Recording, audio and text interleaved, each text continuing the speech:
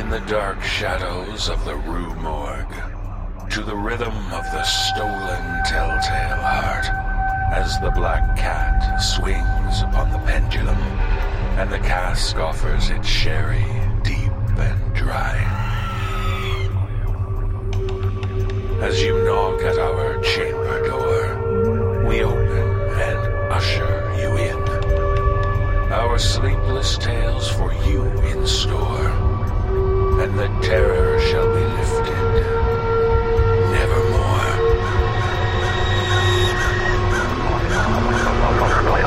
Brace yourself for the No Sleep podcast.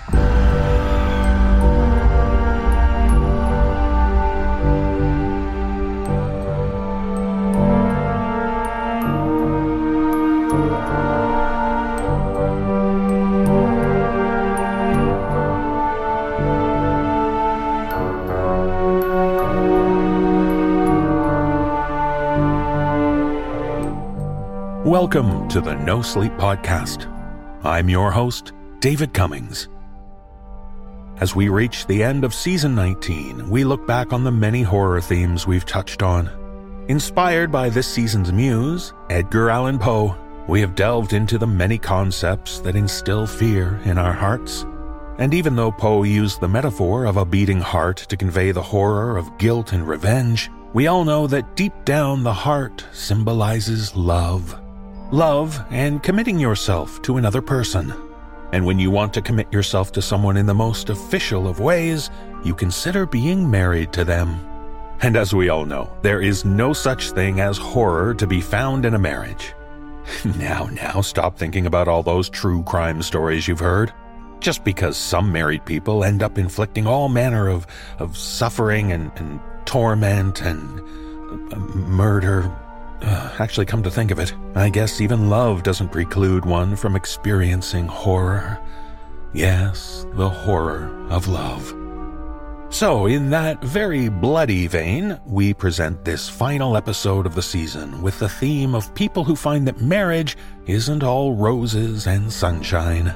In some ways, perhaps this finale is the perfect time to consider separating ourselves from these dark themes, at least until we return for the next episode. It's only fitting, therefore, at the beginning of the end, to hear one last reflection from the man himself.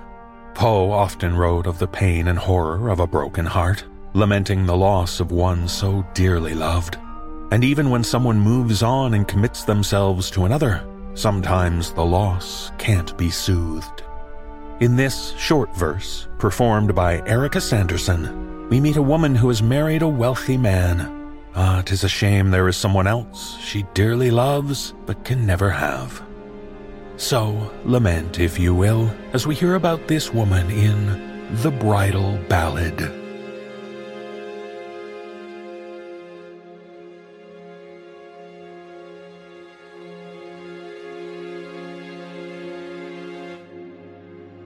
The ring is on my hand and the wreath is on my brow.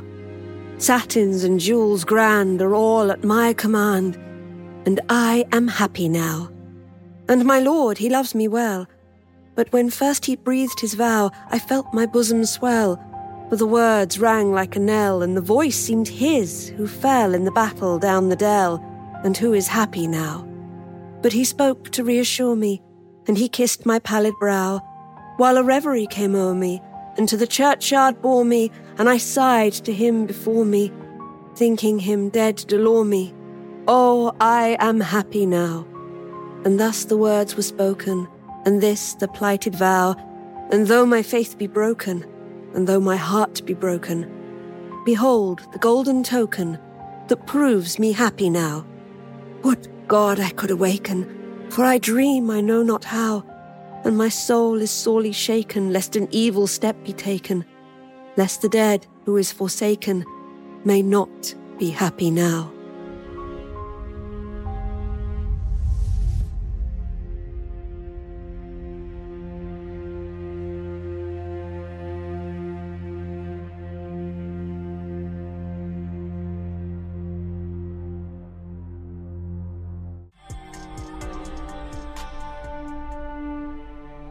It can be difficult to truly accept or understand what love is if you've lived most of your life experiencing the darker, dirtier side of, well, let's say, social intercourse.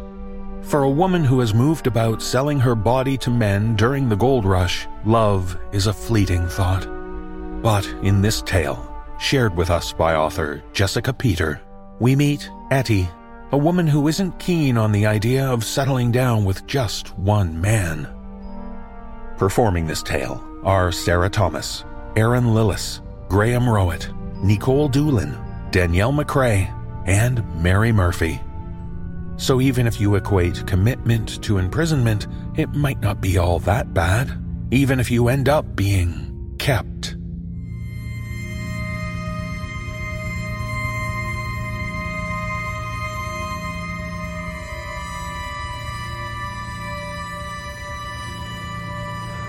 The walls rattled in the hot, dry winds from the south. The cabin was so new that Etty Dawes could still smell the pine boards as she stretched out on the soft mattress, arching her back like a cat. 2 whole floors, and just her in it. Solitude was a gift, and she was gonna lap it up. The indentation from Hugh's wide back was still visible beside her, despite his pre-dawn rise to pan for gold at his claim. Hugh Wakefield. Etty downright purred thinking about what he'd given her. No more jumping between whores' quarters and brothels from one boomtown to the next, scrimping and scraping to send every penny back east to her sister and the boy. No more cramped quarters and shared beds with the other girls. No, sir. Etty was a kept woman now. Even Hugh's big, calloused hands on her body by night were something. His desert rose, he called her. But last night, Hugh had said he loved her. Panic bloomed in Etty's chest, a pulsing core of heat that made her breasts press against the tight fabric of her corset. Why, oh why, had she slept in the damn thing? She frantically scratched at the strings on her back with her broken fingernails until they loosened and she could finally breathe again. Love didn't have a place in her world. Love drove people to stupidity, to break away from comfortable. Etty wanted comfortable. She wanted safe at last. Besides, she was too far past damaged for anyone to love. And it had only been 7 days. Etty rolled up her thigh-high stockings and pulled her favorite skirt on top of them, artfully covering the hole in one stocking's knee. Hugh might offer to replace it now, but soon the gold would run out, as it always did, and Etty'd be back fending for herself again. Unless it turned itself into a wedding band, she had to be smart. Like always. It wasn't until she was drinking strong, fresh-brewed coffee in the rough-hewn chairs that the silence started to scrape at the edges of her mind. Just a little tickle at first, then scrape, scrape, scrape. It ain't right. She jumped up, pacing around the confines of the boxy main room like a tiger she'd once seen in a traveling circus. She wasn't right. Wasn't enough alone and or around people. The ground floor of the cabin was dim, and the shadows only lengthened once she lit the oil lamps. The main room had no windows, only the side rooms did.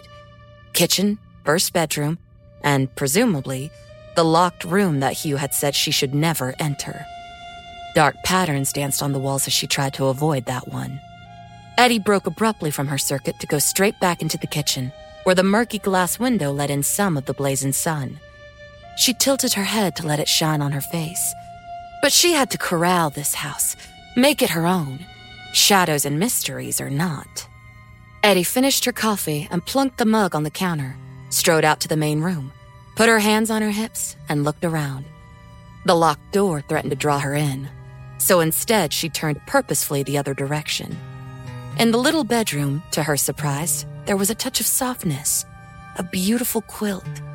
She pinched a corner of it, running her thumb and forefinger over the delicate stitchery. The white was too clean for a 49er like Hugh. Even freshly washed, the grit was still in his creases and under his nails. But someone must have made it for him. Etty kicked herself for not asking of his family. And now she'd have another night before he was back. She shook her head and broke away from the quilt. She'd never been good at making anything with her hands. No.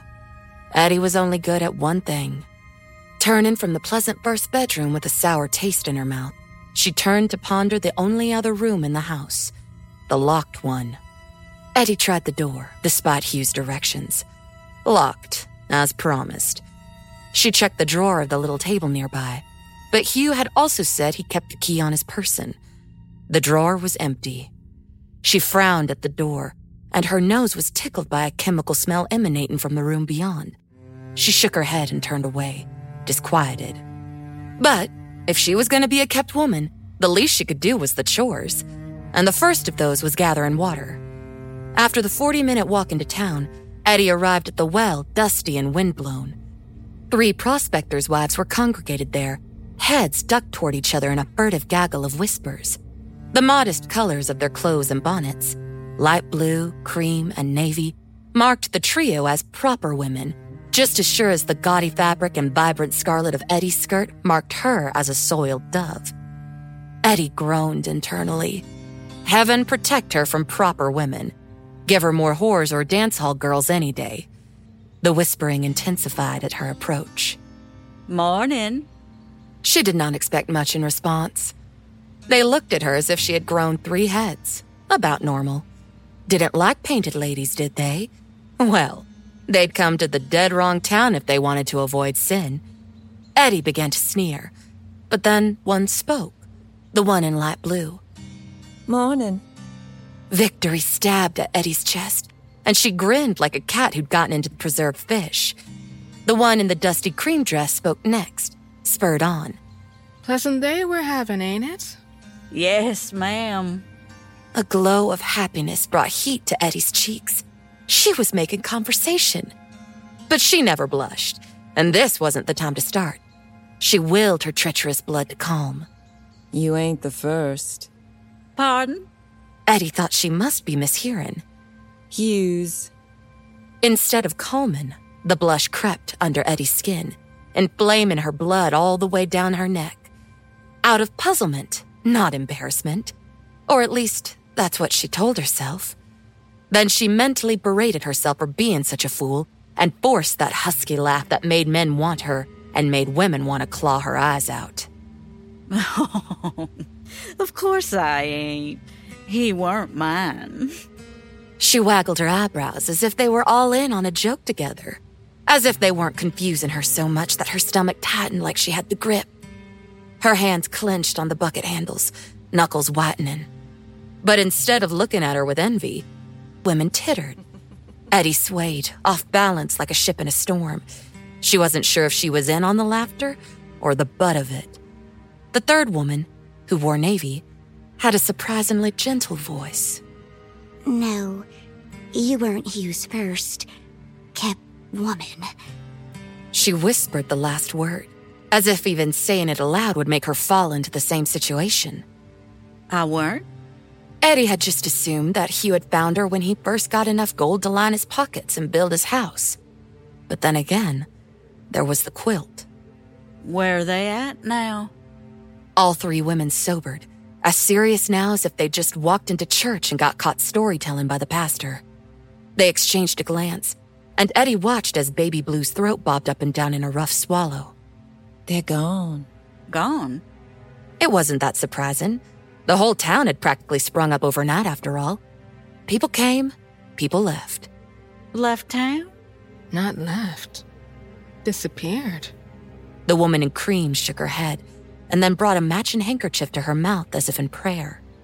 3 different gals before you. All disappeared. Eddie scrunched her brow. I don't understand. Disappeared how? How can you even tell the difference? Not like the government's keeping tabs on us. The women turned to each other, as if willing the others to say what they weren't able to themselves. At last, the woman in navy spoke. The kind one, maybe. It's said that Mr. Wakefield has mighty strange ideas about women. Hugh's been nothing but sweet to me. The comment brought out Eddie's quills, her back prickling like a porcupine. But it also stirred a memory. The first time Hugh had come home to her, huge and sweating from the day on the river, he had looked at her with such a dead expression in his eyes that Eddie felt actual fear After so many years of so many Johns, she had a bit of an intuition. She knew when a new man was going to be into the rough stuff, the ones that would flout the rules of her brothel. Usually she could manage. With luck, the John would leave her with only a black eye. At the time, she'd written off that thrumming fear as anxiety. Worry over being in a new place, in a new position, with a new man. But what if she were wrong, and that was her whisper-sharp sixth sense trying to tell her to get the hell out? Then there was that damned locked room, and now these women looking at her with sympathy shining in their church lady eyes. Best get away from him while you still can, girl. Eddie's loyalty to Hugh battled for control. What he'd done for her, fighting it out with a very real anxiety of what he could do to her. After all, she had no semi-sympathetic madam to keep her safe anymore. Eddie finally huffed, straightening her back and tilting her head up haughtily. Ma'am, I'm bought and paid for. Then she turned on her heel, making as if she was ignoring their chatter. But she heard one of them say, That Wakefield's a monster. He did something to those lost souls. Mark my words. And a coldness had settled around her heart, ice-blocking it, protecting her. It took a few moments, buckets of water in her hands, that she realized her feet were taking her on their well-worn path toward the saloon and the bedrooms above it. No more. She readjusted the heavy buckets. I've got my own place now. As much as she could say it was her own. Sweat pooled on her brow as the sun beat down on her. The dark heartbeat of the house enveloped her as soon as she settled the water in the kitchen and entered the main room. Eddie whimpered. It was full light outside, damn it. The room shouldn't be all shadowed. There was a window in the kitchen, a window in the extra bedroom. Could there be a window in the locked room? She was outside, tracing the splintered wood exterior wall with her hand before she knew it. The prickly scrub brush alongside the building snagged her dress, but she ignored it, made it to the back and gazed on a blank wood panel. No window, just wall. Strange for the cabin style. The locked room kept its secrets. The lonely night in the cabin didn't help. Eddie didn't sleep a wink with the constantly creaking walls. The longer she was awake, the more obsessed she became with the locked door. Finally, Eddie lit her oil lamp and headed downstairs. She held the lamp to the crack under the door and laid down beside it, rough floor tickling the soft skin of her cheek. At first, she could see nothing. Then something came into focus. Not a shape, but a color. The floor and walls were a rusty red-brown, as if coated in. Eddie gasped and pulled away. As she did so, though, she knocked the lantern with a brush of her skirt. It fell over, spilling oil and flame across the wooden floor. She grabbed the only thing nearby that could smother the fire, the lovely quilt from the second bedroom just across the hall. She threw it over the gently licking flames, patting it down as best she could. Thankfully, the flames went out, and Eddie sat back on her heels, letting out a shaky breath. Then she looked down at the blanket and felt no small part of grief. The one beautiful thing in this house, gone. Something too beautiful for her tarnished self to keep a hold of. The scent of smoke hung thickly in the air, but the locked room looked like it was coated in blood. The ladies in town said Hugh's other women never made it out of town, and now Eddie was thinking the same. She couldn't see a damned thing through the crack but the red. In her mind's eye, she saw the worst. Shackles and slender bones, or a delicately desiccated body packed away in a chest. Bleach on top of it all to clean the gore off the walls and cover up the stench. Soft chemical smells seeping out. Eddie trudged back upstairs, the shadows dancing around her as the oil lamp made them jump along the walls. She dug in her single chest of belongings, burrowing through the brightly colored fabrics until she found the plain linen sack. Inside, she pulled out that friendly acquaintance that had come between her and a problem several times already.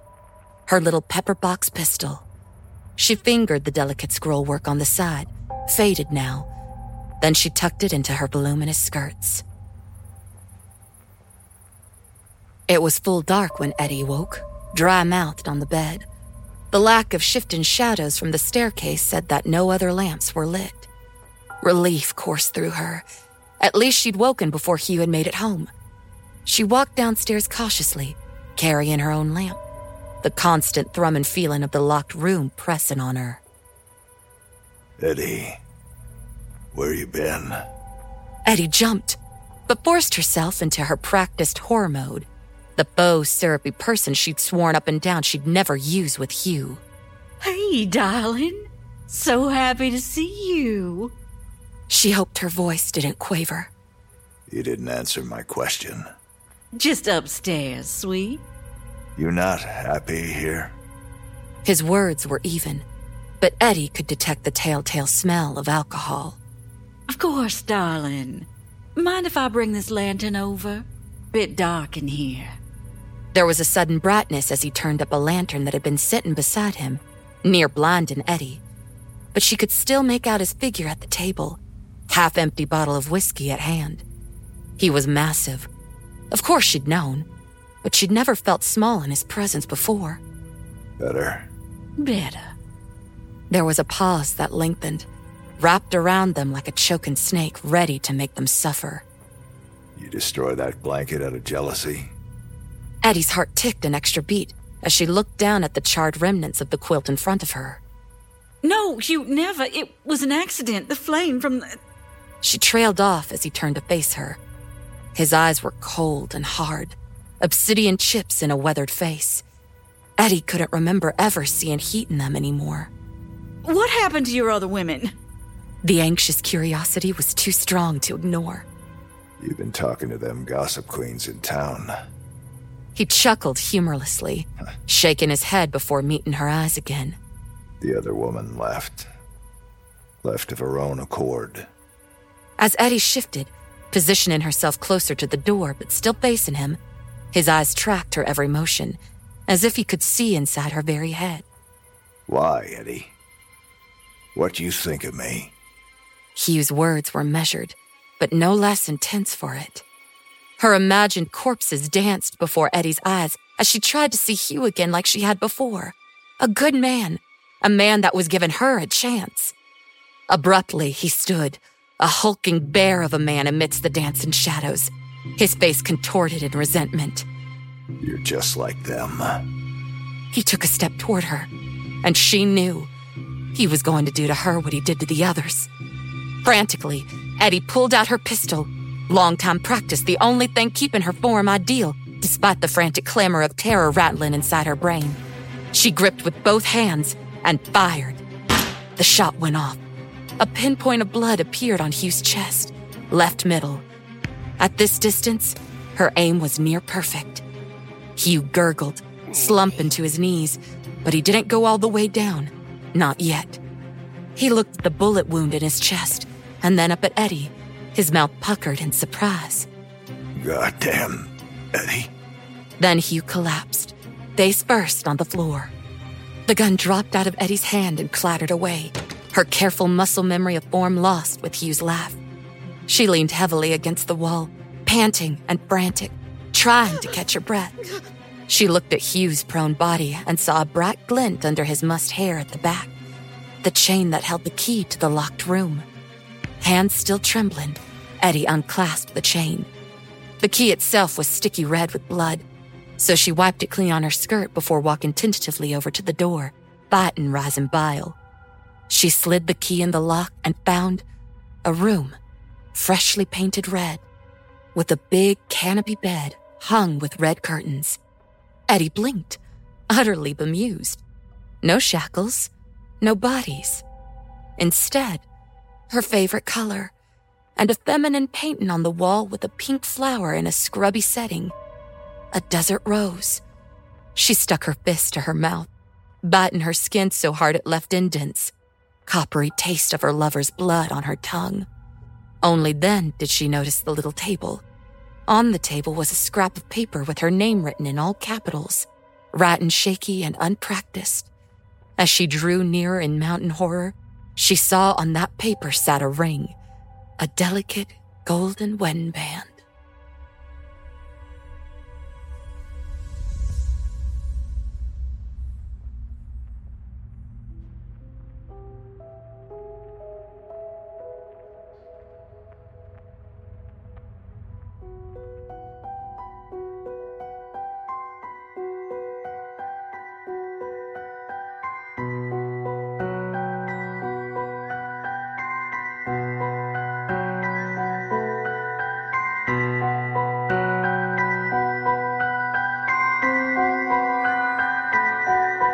And now, the No Sleep Podcast concludes its 19th season with an epic tale from author C.K. Walker. In it, we meet two sisters.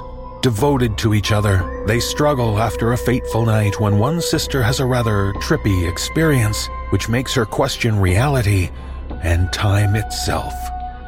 We are proud to present our special guest stars, Kate Siegel and Samantha Sloyan, starring in this story that, like our season, is quickly running out of time. Because, as we'll soon learn, it's later than you think.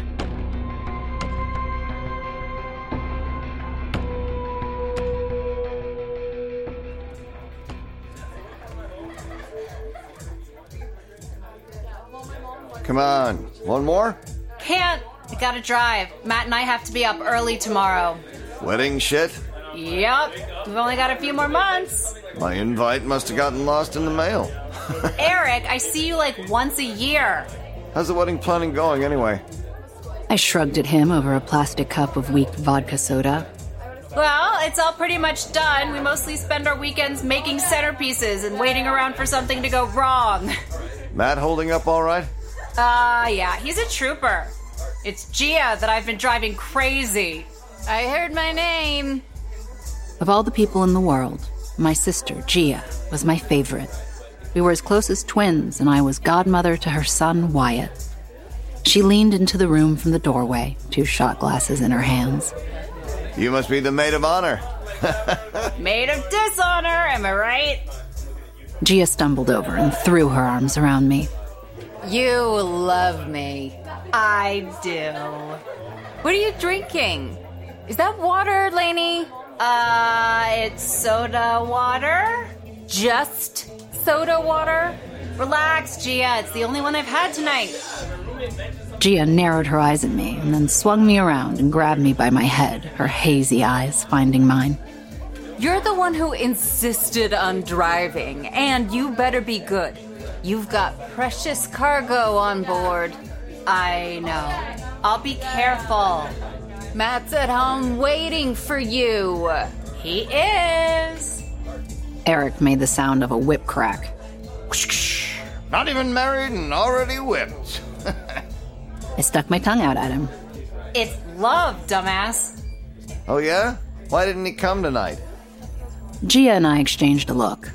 Matt hadn't come because he was babysitting Wyatt. The truth was that I didn't have a whole lot of friends. I never had, and tonight was sort of serving as my bachelorette night, even if it was my friend Alex's birthday party. Having my sister here as well was Matt's gift to me. Wyatt was 3 and a lot to handle. He was giving us the gift of time together, and I loved him for it. He had wedding shit to do. Now come on, Lainey. Say your goodbyes. Fine. I made my way around the party, leaving hugs and empty promises to catch up in my wake. Eventually, there was only the birthday girl left to say goodbye to. Hey, Eric, you seen Alex? Basement. Playing cards. Of course. Alex loved poker. I found her sitting at a table with 4 other people at the bottom of the basement stairs. They were all hyper-focused on their cards, and I made it around the table to her chair before Alex noticed me. Lainey, you want in for a hand? Can't, I'm sorry, I gotta head out. Early morning wedding stuff. What are you playing? We honestly have no idea. She looked off behind me at God knew what. The only thing back there was a wall. Alex's friend Dylan was sitting next to her. Poker, sometimes. Also war. We're also playing hearts. Are you guys that drunk? Alex staggered to her feet and threw her arms around me. Not drunk, but we are a little high. By high, she means tripping balls. Balls. Christ, Alex. What? It's my birthday. What are you on? Mushrooms. We got some left if you want to try them. No, thanks. But I gotta drive, like I said. Oh, they take almost an hour to kick in. Well... What could I say to that? I'd never done anything harder than pot in my life. Please, Lainey, it's my birthday. But I won't even be here when they kick in. I know, but just knowing you're having fun is enough for me. Come on, Lane, live life a little bit. It's later than you think. I'm 25. Right, but have you seen the state of the world? I don't know. Matt's the one that'll have to deal with me tonight if I have a bad trip. You won't, I promise. These are so good. Dylan got them for my birthday. Please, it'll be your present to me. I looked around the table, thinking. Maybe just a quarter dose of whatever you guys took? Yeah! Okay, Dylan, move. Lainey, sit down. Hey, Dylan, make Lainey a tea. A tea? Yeah, it's the best way to take them. Go pour her a glass of hot water. These are normal mushrooms, Alex. Psh, she'll be fine. Alex waved her hand dismissively in my direction. And what if she's not? She's going home. Her fiancé will take care of her. All right, but... Oh, just shut up, Dylan. She's fine. He shrugged and went over to make my tea. Listen, Alex, I've never done mushrooms before, so if these are special somehow... All mushrooms are special. It's your first time. They should be special. Okay, but please, you guys, give me the lightest dose possible, a micro dose. Alex snorted and kicked the empty seat next to her. Sit. I sat down and let her deal me into a hand of whatever they were playing. Dylan set the tea down in front of me, and I sipped it as fast as I could. I lost the first hand and the second, but by the third, I was starting to pick up the game. Shit, Lainey. Good hand. Thanks, it was total luck. I threw my cards on the table and glanced at my empty glass before standing up. You said these things kick in an hour? My drive is 10 minutes, so I better go. Don't want to risk it. I told you, girl, have a little fun. I will at home. She's so responsible for a goat.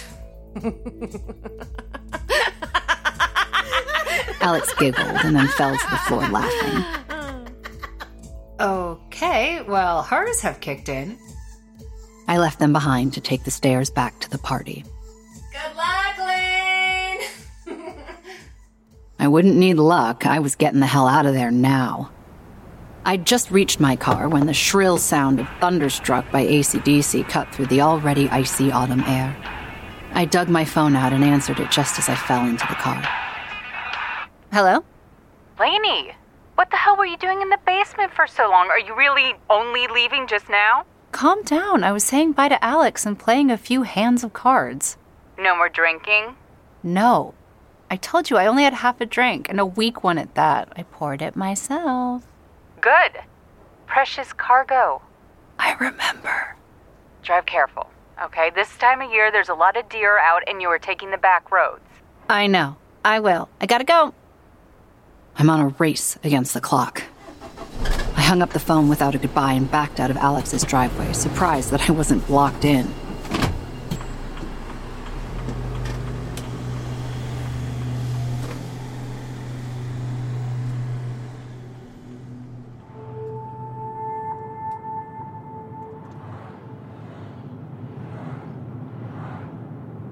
The drive home was quiet at first. No music, no podcast, just silence. I'd lived in rural Missouri all my life. The nights were quieter here, just bugs and occasionally a melancholy wind. My phone rang. Matt. I answered with a smile. Hey, baby. Hey, have you left yet?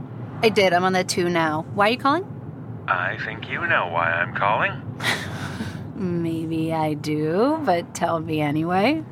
I just really needed to hear your voice. Having a tough time with Wyatt? No, I love him. I know you do. I can't wait to marry you, Lainey. I love you. I know you do. I'll see you in a few minutes. Drive safe. Bye. Bye. I chucked the phone into the seat beside me. I was only a few minutes from home when I saw it. I didn't know what it was. I only saw that it was black and gangly, like a very long-legged deer. The thing was running on all fours, but its limbs were so elongated that they seemed to have no joints.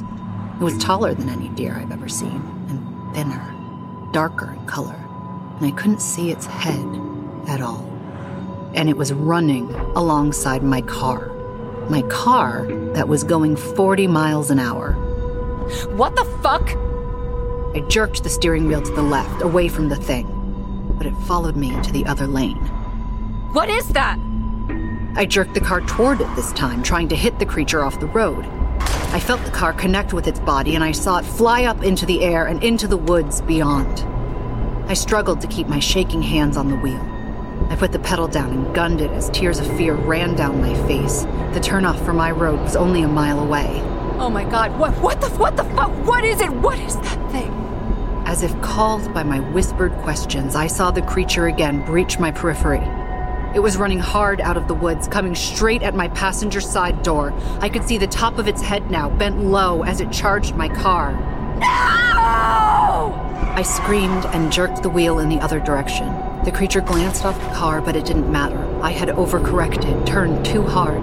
I slammed my foot into the brake pedal as the car careened over the other lane, the shoulder, the slight ditch, and then rolled and rolled and rolled while I held on and begged it to stop. Please stop. Please stop. I don't want to die.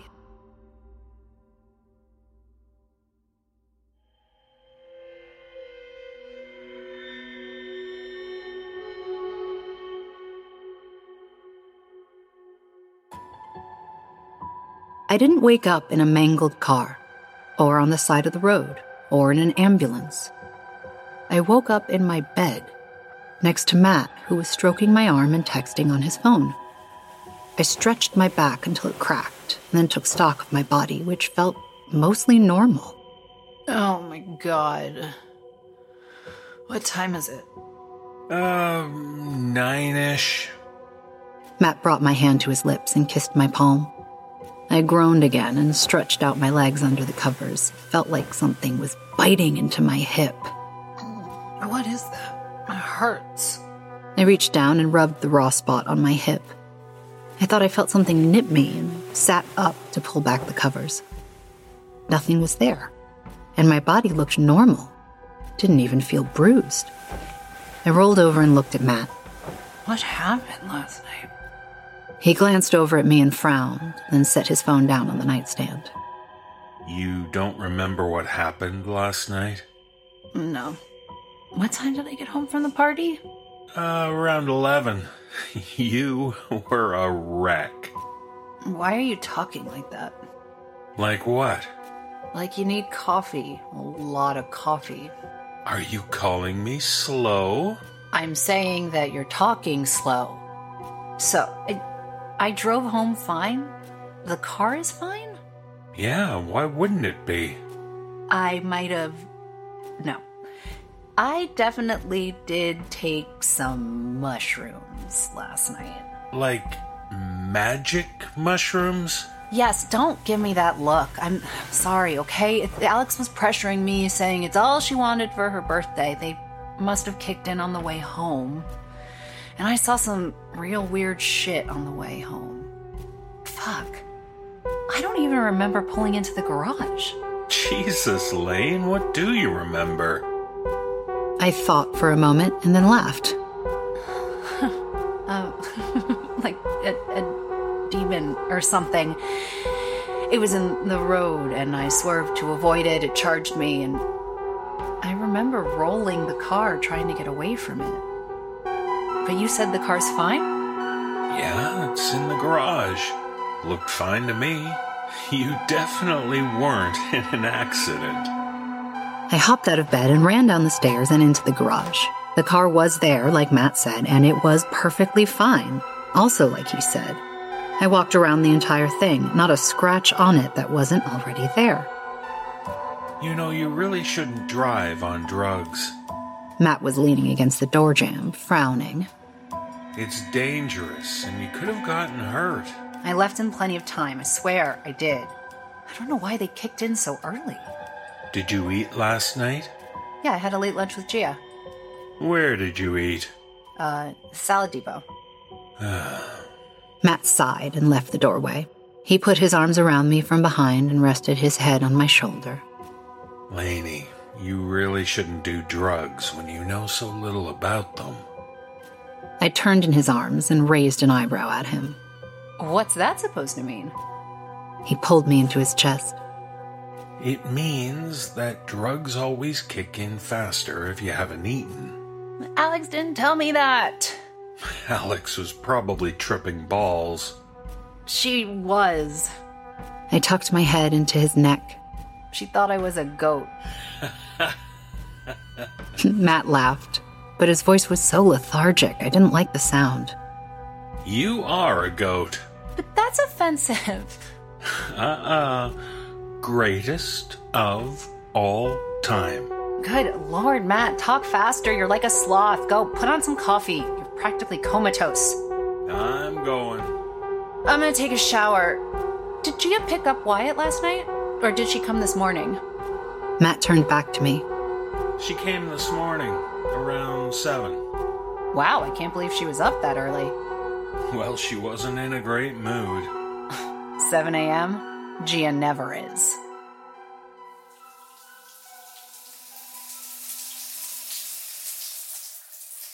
I took a shower and got dressed, leaving my hair wet and sad-looking because I had no plans to go out in public. 20 minutes later, I walked into the kitchen, wet hair in a bun, and went to the fridge for a bagel. We need a new shower head. Our water pressure is shit this morning. I pulled out the cream cheese and dug in the drawer for a knife. Matt? I turned around and found him standing at the coffee pot, watching it fill from the drip. Jesus, how slow is that thing? Everything in this house is falling apart. I think it's just you. You're going 1,000,000 miles an hour this morning. What are you talking about? I just took a 20-minute shower. Matt turned to face me and frowned. Lane, you were only in there for like 3 minutes. What? You're high. Maybe you're still high from last night. I gave him the side eye. I think I would know if I were tripping on mushrooms right now. Didn't seem like you knew it last night. I hawked the knife into the sink, the resonating clang completely satisfying. I don't want to talk about last night anymore. Everything worked out fine. I'm fine. The car is fine. What I do want to know is why you're acting so weird. Why you're still talking like that. I'm not talking like anything, Lane. Yes, you are, and I really think you're doing it to piss me off. You know what? Fuck this. I'm going out. He pulled a mug from the cupboard and dropped it next to the coffee maker. That's for you. I don't need coffee. And quite frankly, I don't think you do either. It's like you're on coke this morning. Oh, fuck you, Matt. And where are you going? We have shit to do today. Yeah, well, maybe we can do it separately. Are you serious right now? Yeah, Lainey, I am serious right now. I don't know what the fuck your problem is. He started to walk out of the room. Where are you going? The gym. Shit. Matt, wait. Let me come with you. I'm sorry, okay? I really am. I know I'm acting like a bitch this morning. I need a few hours to myself, Lainey. Are you sure? He let the slam of the garage door be his answer. I looked down at my perfectly made bagel and then frowned at it and threw it in the trash. I hated that we were fighting this close to the wedding. Why couldn't I have just dropped it? Matt was having an off day and I had to be a bitch after he took care of me all night. I made a sound of disgust and turned towards the coffee pot. It still wasn't even half full. You too, huh? Slow today? It's going around. I poured what was there into the mug and added some milk. I knew what I needed to do. Talk to Gia. She was good at managing men, Matt included. I picked up my phone to call her. The dialing and the ringing were slow as dirt, because of course, everything was today. Gia picked up. Hello? I'm coming over. There was silence a moment, as if Gia was thinking. Fine. But bring iced coffee. I'll be there in 20.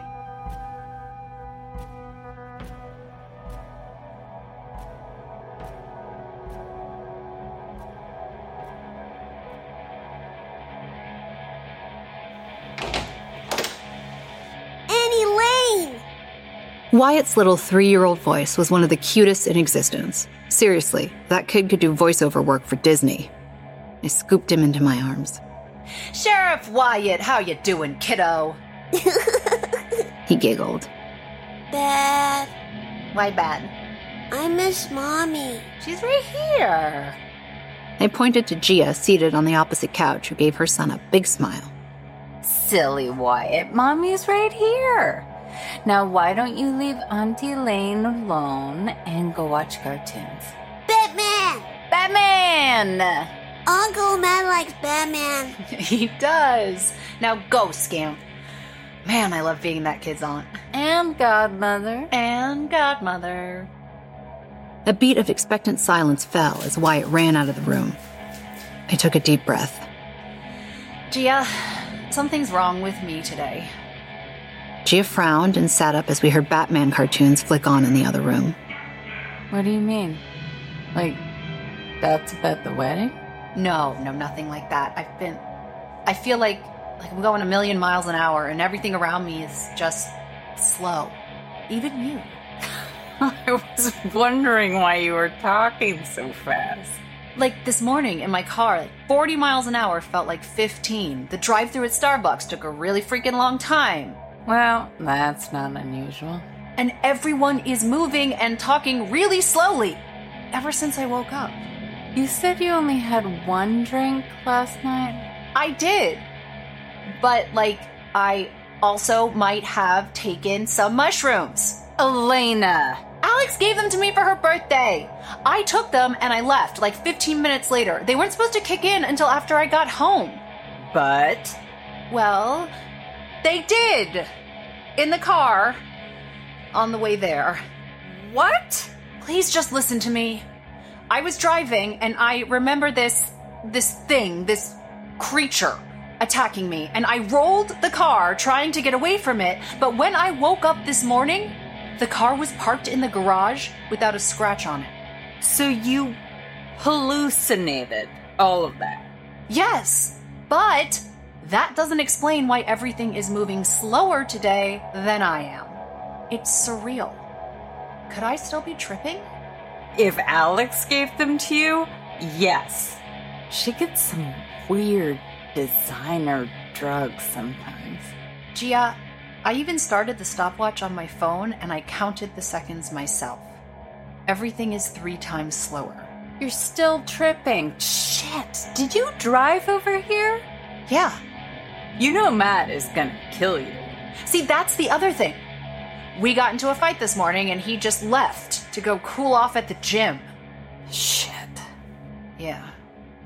We've been together 5 years and apparently I still know how to push his buttons.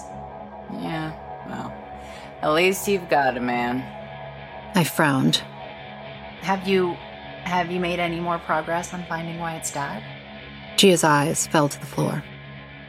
Honestly, I stopped looking. Why? Because it's pointless. Lainey, he's never gonna be with me. But he could still be a father to Wyatt, give you a break sometimes. Don't worry about finding someone, Gia. He's out there. Yeah.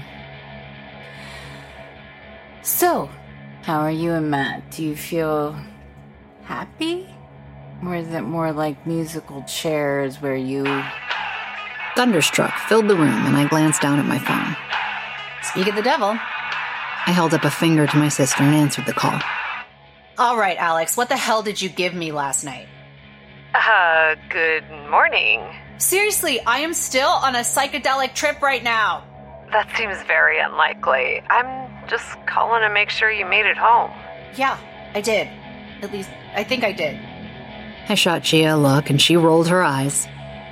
I hallucinated that I crashed on the 2. Oh, fuck. But you didn't. You made it home, right? You told me that I had an hour. Lainey! I'm freaking out, Alex. Does everything seem slower to you today? Just sleep some more and you'll be okay. And listen, if you need anything... I need to see a fucking doctor. Bye, Alex. I ended the call and hung up. I gotta go. Matt and I still have a lot to do today. Yeah, are you sure you should be driving? Yeah, fuck no, but I don't have a choice. You still have me. Let me drive you. No, don't worry about it. I gotta make a stop anyway.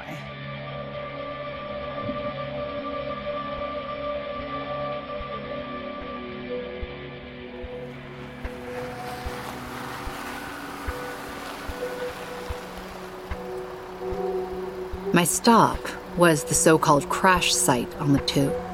I'd combed over my car that morning, inside and out, but there were no dings, blood, or engine problems.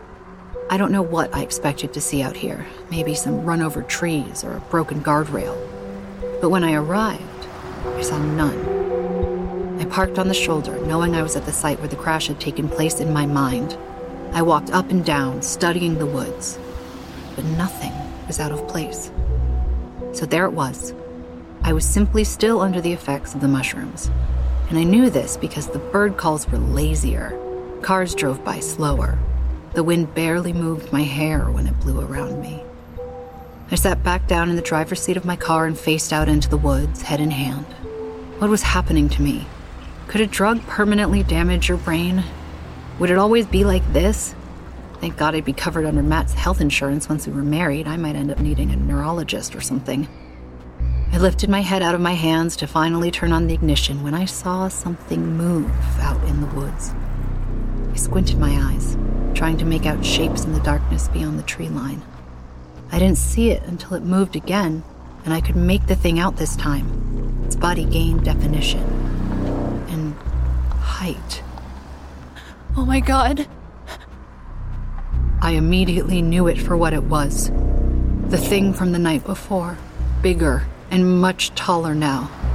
And then I lost it in the shadows again. The next time it moved, it was much, much closer.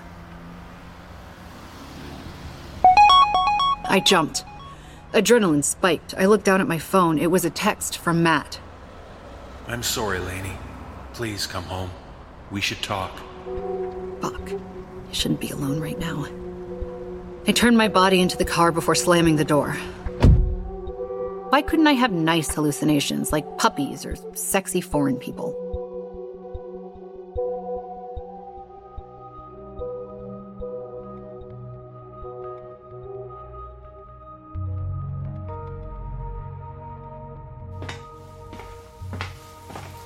I found Matt in the kitchen making zuppa toscana when I came home. As soon as I walked in, I could smell the soup. Oh my God, baby. Did you seriously make me my favorite food ever? He turned around from the stove and smiled at me. Apologies, Soup. God, you're the best. I walked over and hugged him around the middle. Ooh, smells amazing. You're getting really good at making this. Anything for my best girl. It better be your only girl. Matt smiled softly at me before his face sobered. Listen, Lainey, I wanted to say that I'm sorry for this morning. I sighed into his chest as he kissed my head. I'm sorry, too. You're still talking really fast. I'm guessing you're still feeling weird? I drew in a fortifying breath. I think I'm still high. Alex really does get the good stuff, doesn't she? Yeah. How's Wyatt doing? I frowned and lifted my head from Matt's chest to stare at him. You just saw him last night. Well, I just wanted to know if he missed me. Well, he certainly missed me. He said nothing about you. He was thinking it, though. Oh, yeah. We're totally his favorite godparents. How do you know I went to Gia's? Because it's Wyatt's birthday? He said it as if it were obvious, and it should have been. I suddenly felt like falling over. Oh my God, it is his birthday. I don't deserve to be his favorite godparent or his favorite aunt. I didn't get him any... Oh my God, I didn't even tell him happy birthday this morning. Matt pulled me back into a hug. Relax, baby. We have dinner at your parents' house tomorrow. We can give them the presents then. Besides, you've been busy tripping on mushrooms all day. Oh my God, I have to call him at least. You do that. I'll fix you some soup. Oh God, thank you. I'm not even upset about your sloth voice right now. I started to walk out of the room. Hey, Lane. Yeah? I turned back, phone already to my ear. Matt's face was serious. Can we talk about something when I get back from Target? Why are you going to Target? To get the centerpiece supplies we didn't get this morning. because I went to the gym and you went to Gia's. Oh, right. Are you sure you want to talk while I'm still on mushrooms? No, I guess not. It should wear off by tonight. I realized I had no idea if that was true. God, I hope so. Matt pulled a bowl down from the cupboard and started ladling soup into it. Can't believe how good you've gotten at making soup Toscana. I learned it because it's your favorite. I know. How long are you going to be gone? Maybe an hour. Longer on the mushroom clock. Don't forget the label maker.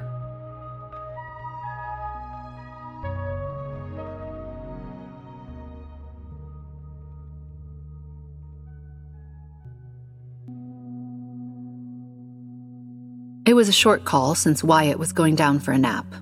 I got to talk to Gia for a few before her doorbell rang and she had to go. The soup was delicious, but spicy as fuck, and my mouth was still burning when I laid down on the couch to catch up on some work emails. I don't know when I fell asleep. It couldn't have been long after Matt left, but I woke up in pain. It wasn't my burning tongue, but my hand, which was dangling off the couch while I slept. The pain was sharp and biting. I tried to pull my hand up, and I was surprised to feel a tug instead. It was trapped inside of something, two sharp somethings. And the more conscious I became, the more I could feel what it was. Gnawing teeth. I screamed, rolled away from it, backed up on the couch, and stared at it as I clutched my hand, bitten raw but bleeding very little. But it hardly had my attention. I saw the animal that had been eating my hand, tearing at my flesh. It was the one from the woods, from the crash, the monster. It was much smaller. Very small, in fact, the size of a dog at best. I took in a deep breath to scream again, and it ran, jumped through the curtains, out the window, but there was no shatter of glass, no window panes broken. The thing had vanished. It was just gone. As soon as I could move, I ran to the kitchen and rinsed my hand for a few seconds, trying to remind myself it was probably a hallucination and I was okay. The thing had run at normal speed. My speed. It was definitely a figment of my mind. And I confirmed that when I looked down and I saw my hand intact. I kept it under the water anyway, and I stared out the window above our kitchen sink. Even in my terrified state, there was something to see outside. Matt and I had bought a shitty house, but with a great view of the city. Our plan had always been to flip it after the wedding, but Matt was less enthusiastic about that these days. Still, at least it had an amazing view. As I looked down over the city, trying to get control of my breathing, I realized there was a part I couldn't see. The outskirts. It was winter and getting dark already, but there was never a night that I couldn't see the lights from rural houses near the mountains, the street lamps at least. But tonight, outside of the city, everything was as black as if there were nothing there at all. I couldn't deal with any more hallucinations. I was going to kill Alex.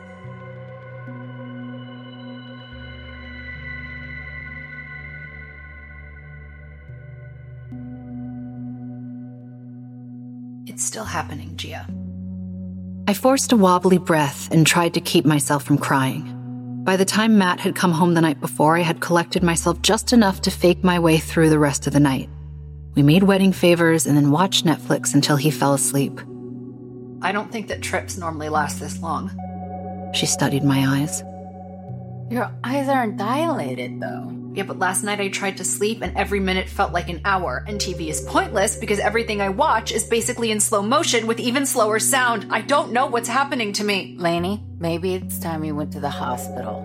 You know I can't afford urgent care, then. Gia, I'm getting married soon. I don't have money for urgent care. I'll pay for it. With what? You're a single mother without child support. No, I'm not doing that to you. I'm not that bad off, Lane.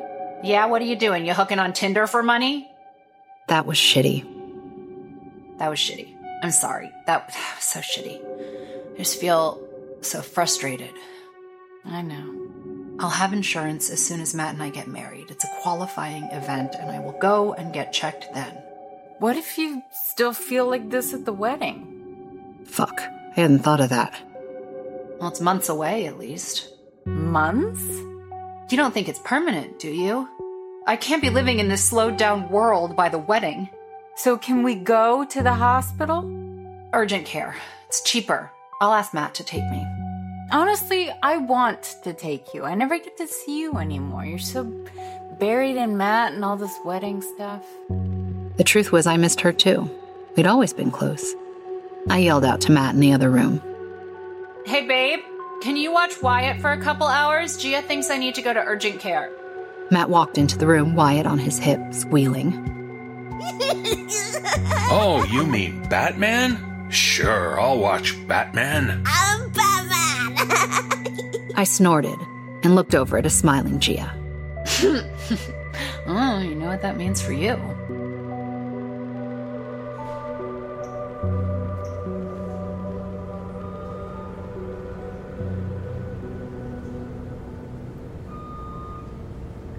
Miss Ortega, I'm going to need you to remain still.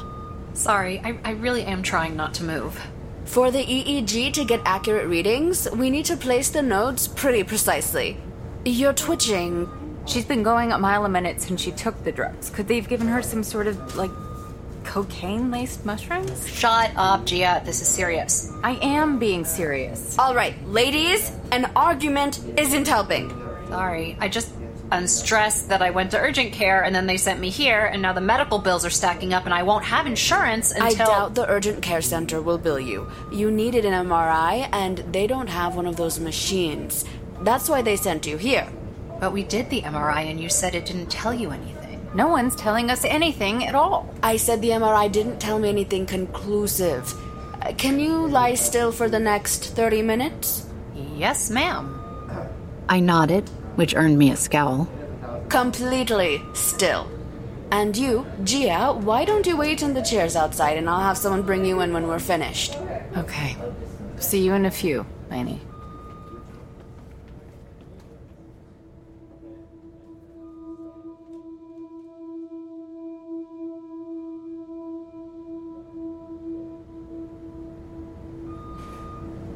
Ugh, she's been gone a long time.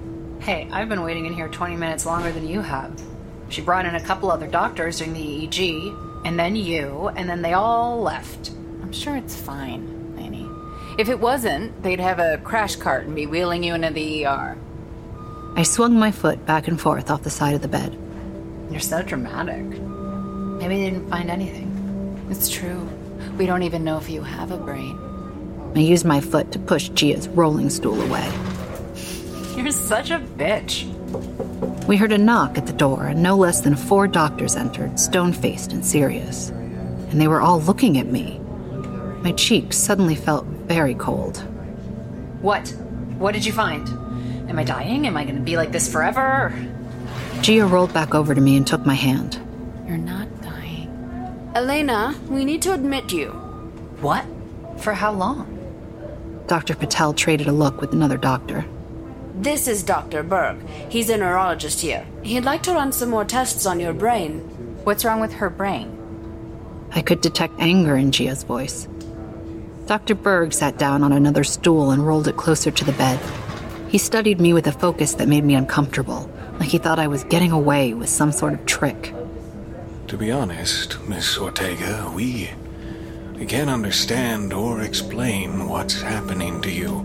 What did the test show? He looked back at another doctor who nodded before continuing. The EEG shows very minimal brain activity. I leaned back on my arms to get some distance from this dude's intensity. How is that possible? I feel normal for the most part. I'm walking, I'm talking. And that's what's baffling, quite honestly. Remember that I had you move around during the test? I pinched you, had you read and recite things back to me?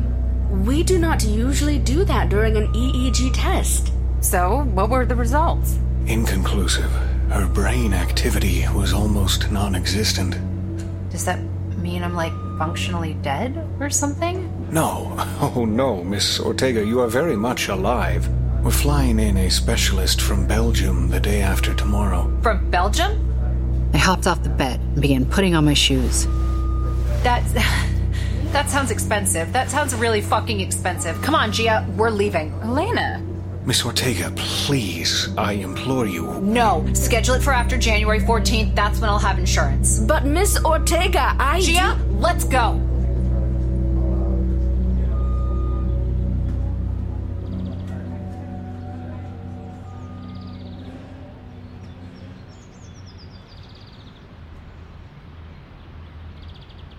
They tried to stop us from leaving the room, the wing, the floor.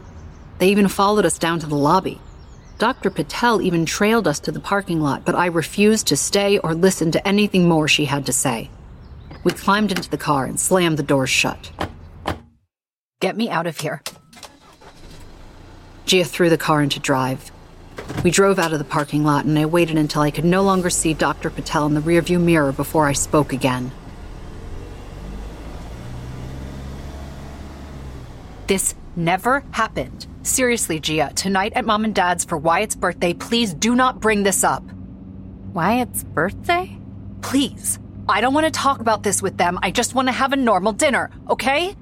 Okay, but Lainey, Wyatt's birthday was in July. I gaped at her. July? Gia, Wyatt's birthday was yesterday. I called and I sang to him. You were standing right next to him making fun of my singing when we were on the phone. The blood left Gia's face and her knuckles turned white on the steering wheel. That happened months ago, Lainey. What? No! Yesterday was Wyatt's birthday! I know that it was! Wyatt was born on July 17th, not in November. You know that. You're wrong. You're fucking with me, and everybody is fucking with me! Gia took her eyes off the road to scowl at me. I'm not fucking with you, and I'm not wrong either. I know the day my son was born. I will call Matt right now. Matt knows Wyatt's birthday. So do I. It's July 17th. A silence filled the car as Gia let me process what I just said. Oh my God. It's November. His birthday was... What's happening to me, Gia? Gia looked over at me, her face pale. I don't know, Lainey, but I'm scared. So am I. You really need to figure this out. I need to figure this out? You need to remember. Remember what? Everything. Lainey, it's later than you think it is. The tears in my eyes spilled over and ran down my face. I don't even know what that means. Gia gripped the steering wheel tighter and stared out the windshield. You have to try, Lainey. Oh, God. I dropped my head into my hands. What was happening to me? Fuck.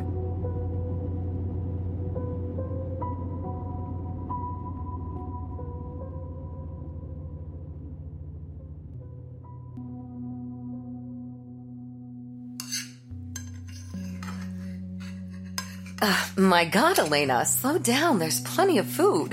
I've never seen someone eat so fast. I think she's on something. My dad sounded a little too serious as he gave my mother a knowing look. I set my fork down and glanced around at everyone else's plate. Good God, they were eating at a snail's pace. I should have been used to this new, slow world I was living in, but goddamn, every time I turned around, there was a new annoyance. I'm not on anything, I'm just... I glanced up at Gia and she gave a little shrug, leaving me on my own. Hungry. Matt, haven't you been feeding my daughter? Matt, who hadn't been saying a lot all night, paused with a bit of pork halfway to his mouth. Leave him alone, Dad. Lainey eats fine. She's been talking fast, too. I was starting to wonder if she's on the yayo. They just call it coke now, Carmen. Jesus, I'm not on cocaine. Is it wedding jitters? Mom refilled her glass with wine and then put it next to my plate. You know, some of this might help. It's definitely not wedding jitters. Matt and I are very excited to get married. I slid my eyes over to my fiancé, who was watching Gia hide asparagus in her mashed potatoes. Matt! His eyes snapped up to mine. No one has jitters. Everything is great. Well, how are the centerpieces? And the wedding favors? It's all great, Carmen. Hey, little man, don't feed the dog. Oh my God, Wyatt, really? Gia jumped out of her seat to stop her young son from trying to feed his asparagus to Butcher, my dad's Doberman. At least learn to hide it. I don't like it. I don't either. Maybe we can get Grandma to make Zuppa Toscana next time. Zuppa Toscana? Why on earth would you want that?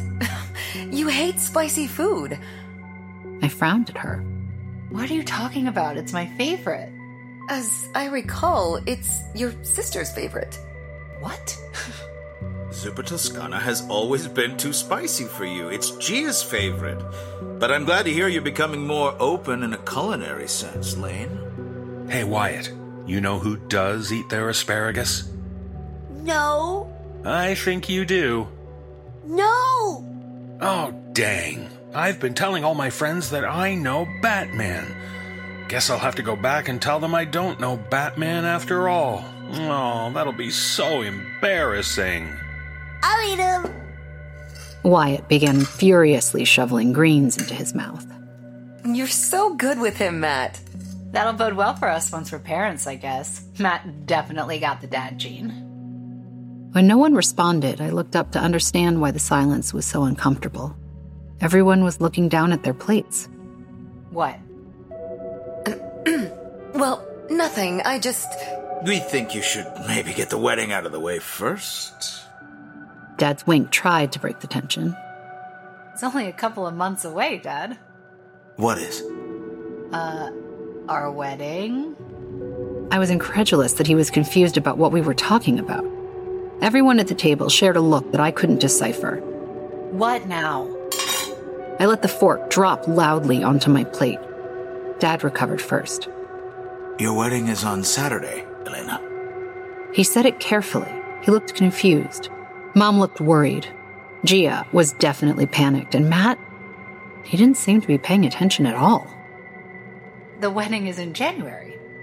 Lane. Matt raised his eyes to mine. It is January. No, it's November. Gia? I needed her to back me up on this. The wedding's on Saturday, Lainey. 5 days from now. What? I pulled my phone out of my pocket. Jesus, it was January? Fucking January 9th? My eyes snapped back to Gia. The same fear I felt clear on her face. She forced her face into a nonchalant look. Everybody relax. Lane's just under a lot of stress right now. Wedding stuff. We'll get her a massage and a bottle of champagne. She'll catch up. I hope so. It's pretty late in the game to be so disorganized, Lainey. It is. Very late.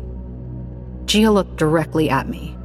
I tried to hide my welling panic by grabbing the bottle of Cabernet from my mother and pouring myself another glass. The conversation awkwardly moved on, and I slowly sipped my wine, adding nothing to it. Maybe drinking would solve my problems. Maybe it would slow me back down so that I was in sync with the world again. Maybe I'd just have to be drunk every day of my life until I was dead. I shrugged. The way time was going, I'd have kids in college the next time I woke up.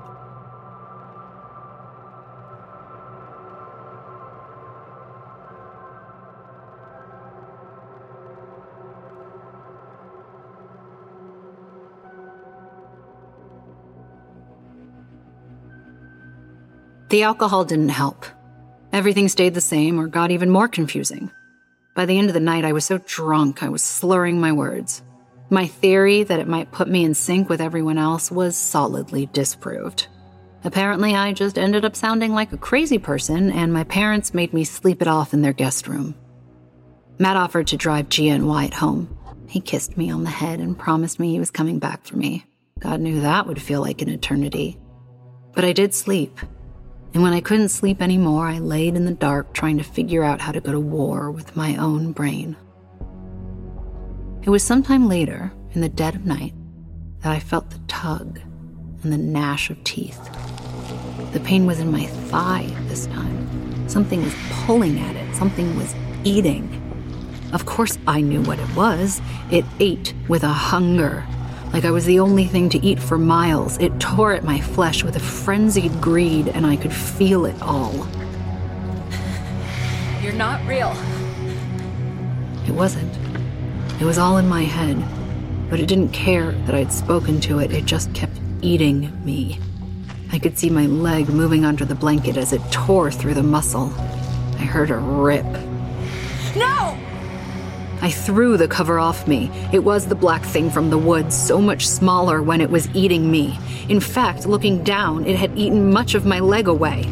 I screamed, and this time it didn't stop. It just kept eating. I kicked at it, ripping my leg away from its mouth. No! My father threw the door open. Lainey! It ate me! It's eating my leg, Dad! And when I looked down to show him, there was no blood, no tears, not even a scratch on my skin. And the creature was gone. Lane, calm down. You've just had a nightmare. Where's Matt? I need Matt! He's here. We were just down in the kitchen talking. Matt! What time is it? It's later than you think, baby. What goddamn time, Dad? 2:10 in the morning. It's 2. What time did Matt get back? A couple hours ago. What have you guys been talking about for 2 hours? Laney. Why was he gone so long? Lane! Matt burst into the room. He came straight to the bed and knelt on the floor. Jesus, I heard you screaming from the bathroom. What's wrong? What happened, baby? I want to go home, Matt. I grabbed onto him like I never wanted him to leave, because I didn't. Matt wrapped his arms around me and laid us down on the bed. Shh. We'll go home as soon as you're feeling calmer. He rubbed my back and whispered in my ear his words like a sedative. Dad gave my arm a squeeze and left the room. I'm with you, Lane. I'm not leaving you again tonight. Just breathe, baby. My breathing eventually slowed as I relaxed into Matt's arms. But I didn't fall back asleep. Instead, I spent the many, many hours left of the night staring out the big bay window into the neighborhood I grew up in. And like the outskirts of the city the night before, there was a dark wall of nothing beyond the houses. An emptiness that felt truly void. My world was shrinking.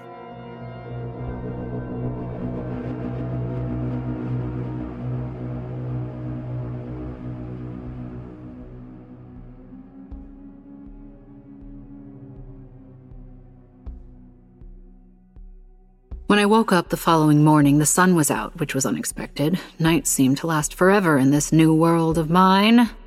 Maybe even more confusing was that I woke up in my own home. I could hear voices from the kitchen. I listened lazily and tried to follow the conversation as I shook off the deep layers of sleep. Now is not a good time for you to do this. It's for the best for her. It's for the best for you. And for her.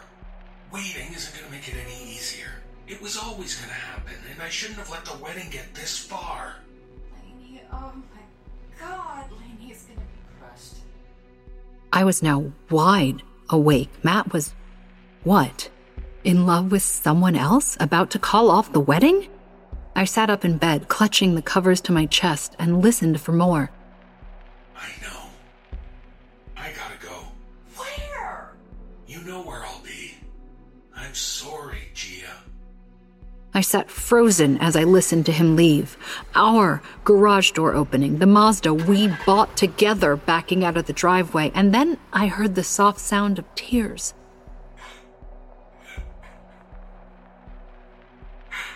What's wrong, Mommy? Nothing. Go play. Where's Uncle Matt? He went to the gym, baby. Now go. I heard Wyatt run into our living room. I slowly stood up from the bed and padded out of my room into the kitchen. As soon as Gia saw my face, she knew. You heard? What I heard is Matt telling you he is in love with someone else. My voice broke on the last word, and Gia turned away from me, her hand on her chest. She took a moment before she spoke, but she didn't turn around. How could you forget, Elena? It was quiet, but I heard it. What? Sobs racked my body. How could you not remember what happened that night? I snapped. Unhinged, I began to swing back and forth between uncontrolled rage and drowning in pain. What night? What the fuck are you talking about, Gia? The man I have been with for 5 years is fucking cheating on me! She spun around, angry now, too. You need to figure out what the fuck is wrong with you. What's wrong with me? Yes, you. It's not your brain, it's you. What the hell are you talking about? Don't pretend this is a huge shock to you. You've always known that there was someone else. You've just been pretending that you don't. And all along I've been sitting here quietly waiting for you to realize it so I can support you. But even when he makes it obvious as fuck, out of sheer desperation, you continue to deny what you know about him. Get the fuck out of my house. I swept a dirty wine glass from God knows when off the counter. It sailed lazily through the air before landing in a disinterested, slowed shatter. You knew, and you didn't tell me.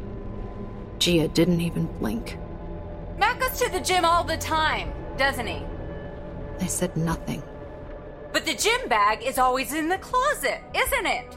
He's gone for long hours. He only answers the phone about half the time. He's been wanting to talk to you about something. You're saying that this is my fault? No, it's his fucking fault.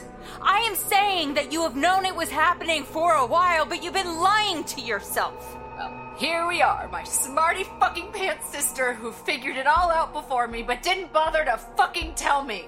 You clearly didn't want to hear it. You're still not ready to hear it. Because it doesn't make sense. Matt loves me. The anger bled out of Gia's face, and she suddenly just looked very sad and tired. He does. He does love you, Lainey. He just told me that he's sleeping with someone else. He's not right for you. Cut him loose. It's done. She shook her head while staring at the floor as if she was already tired of it, like this was too much for her. A burden on her fucking back. My anger returned like a bucket of fire poured on my soul. Gia, just because you're a single mom who can't hold down a man doesn't mean that I can't. It was bad. I knew it was bad as soon as it was out. But Gia didn't tell me to fuck off. She just looked defeated. My anger disappeared as fast as it had arrived, and in the absence of its intensity, all that was left to feel was pain. Time is running out for you, Lainey. It's too late for me, but not for you. You need to wake up. Gia's eyes dropped back to the floor and she walked out of the room. I heard her gather up Wyatt and walk out the same door that Matt had closed on us 15 minutes before. As soon as I heard her car back out of the driveway, I slid down the refrigerator onto a puddle on the floor. Everything was wrong in the world. It was all too slow-moving and nothing was right. There were so many times Matt had disappeared. Not just to the gym, to places like the bar or with friends or Home Depot. But what Gia had said was true.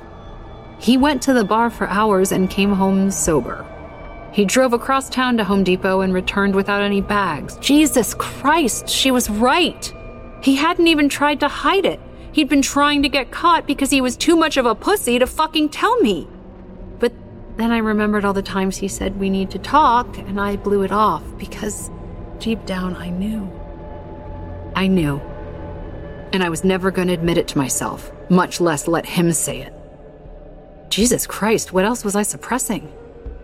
Gia kept telling me to remember that night. The night of the crash. There wasn't much in my control right now, and I wasn't ready to talk to Matt, so maybe I would try and talk to Alex. If everything was connected to that night, I might as well start at the beginning.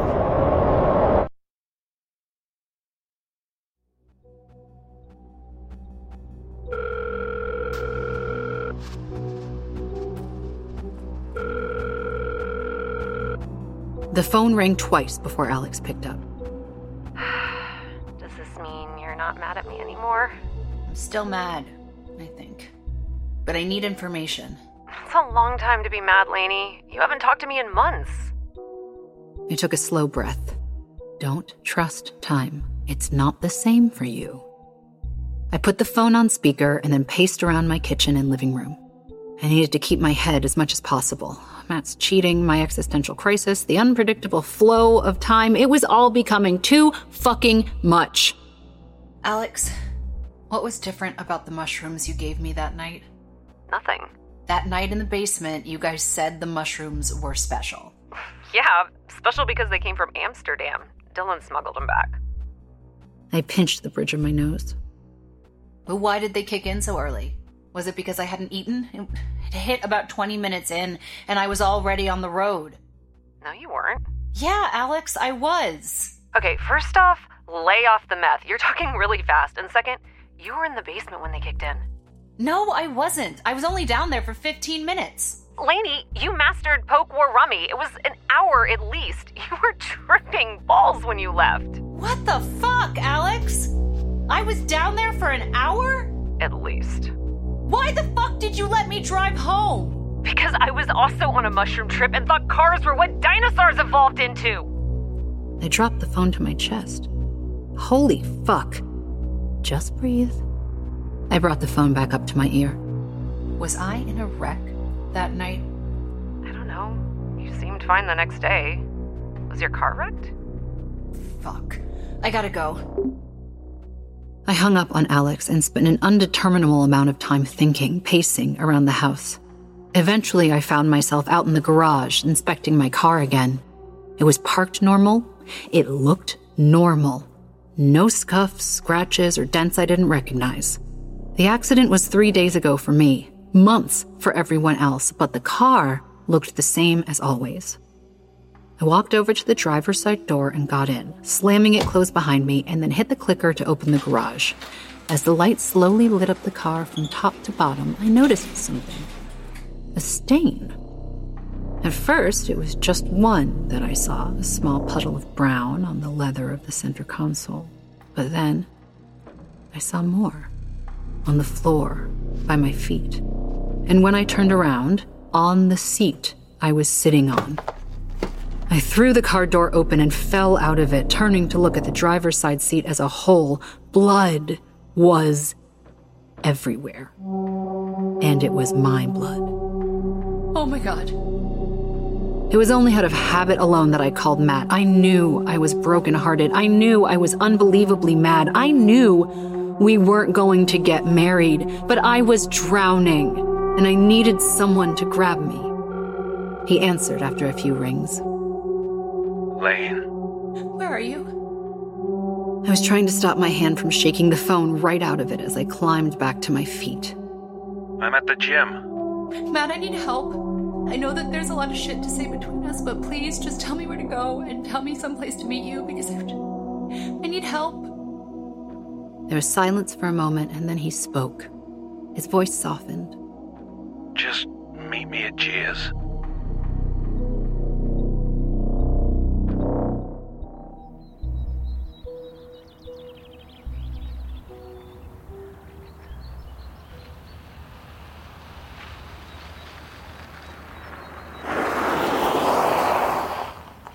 I slammed on the brakes outside of my sister's small house on Poplar. Matt and Gia were on the porch talking, but as soon as he saw my car, Matt hopped over the railing and came running towards me. My entire body was shaking, and I stumbled out of the car, falling onto the pavement. But suddenly Matt was there, pulling me into his chest. Lainey, what's going on? Look, right there. Look. Do you see it? Do you see all the blood? Just look at the seat, the floor. Please tell me that you see it, Matt. I'm looking. He was staring down into the cab of the car. Show me where. I gaped at him. It's everywhere. It's everywhere. Just look. I bent down and started pointing out the huge stains that he would have to be blind to miss. I watched his eyes slowly go from alert and searching to fear and some amount of grief. He stopped looking into the car and brought his eyes to my face. You don't see it, do you? Matt's eyes rose to mine, and I read the answer in them. Lainey, I'm gonna call an ambulance. You don't have to be scared anymore. Matt, please? I won't leave you even for a moment. I'm gonna take care of you. He squeezed me tightly once more and then walked towards Gia's house. I watched him climb the stairs to the porch, phone to his ear, until he disappeared inside. My eyes fell back down to the huge stains on the upholstery, and I felt my sister step up behind me. She wrapped her arms around me and leaned her head on my shoulder. I wish you loved me more, Lainey. I sniffled, trying to bury the tears. You know I love you to pieces, Gia. She squeezed me tight. Pieces is right. You love me right into pieces. Can you see it, Gia? I felt her nodding against my shoulder. I can see it. So why can't he? I turned around to look at her. Gia dropped her arms and stepped back, giving me a sad half-smile. Because he's not really here. I looked back into the car. Am I dead? No, you're not dead. Is anyone really here? A smile fell from Gia's face. I'm here. So I'm not alone? No. I gestured around. Has all of this already happened? She frowned. None of it has happened, Lainey. I stared at her, trying to figure it all out, trying to figure any of it out. How do you know so much? She shook her head.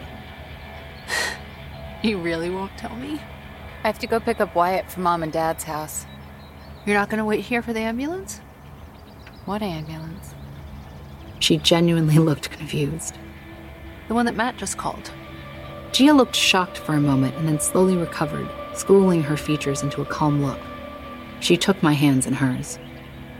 What day do you think it is, Lainey? I stared at her and answered honestly. I honestly don't know anymore. She squeezed my hands and smiled. It's your wedding day. I scoffed, speechless for a moment. I think you and I both know that it isn't. Gia suddenly dropped my hands to clap hers together, an immediate, excited energy surrounding her. Go to the church, Lainey. She started walking back towards her house. You're probably already late for the hair people. Right. Well, time was like water. Just because mine was speeding up and slowing down randomly, it did not mean it was going any other direction than forward. I looked down at my car and climbed warily back into the driver's seat, sitting on puddles of dried blood. My blood. It should have made me disturbed or ill, but I felt like it was progress instead. I was remembering things. Slowly, but good or bad, I was remembering things.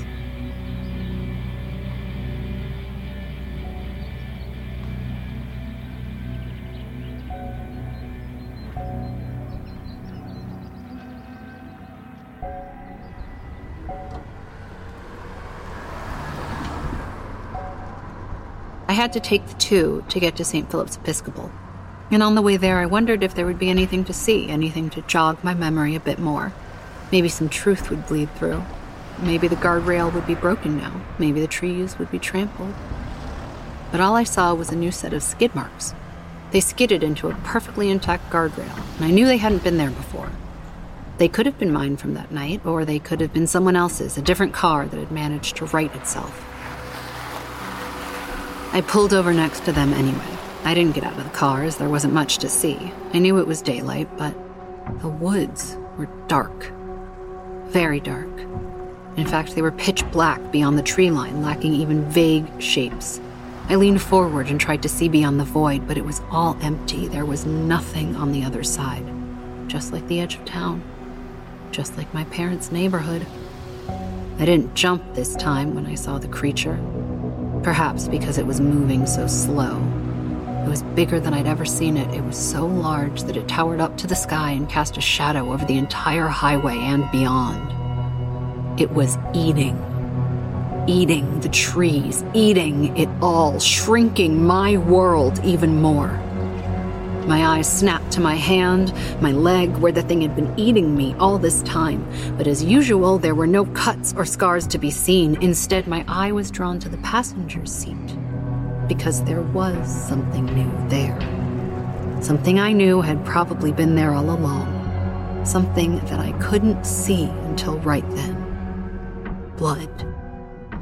I wasn't alone. and I never had been.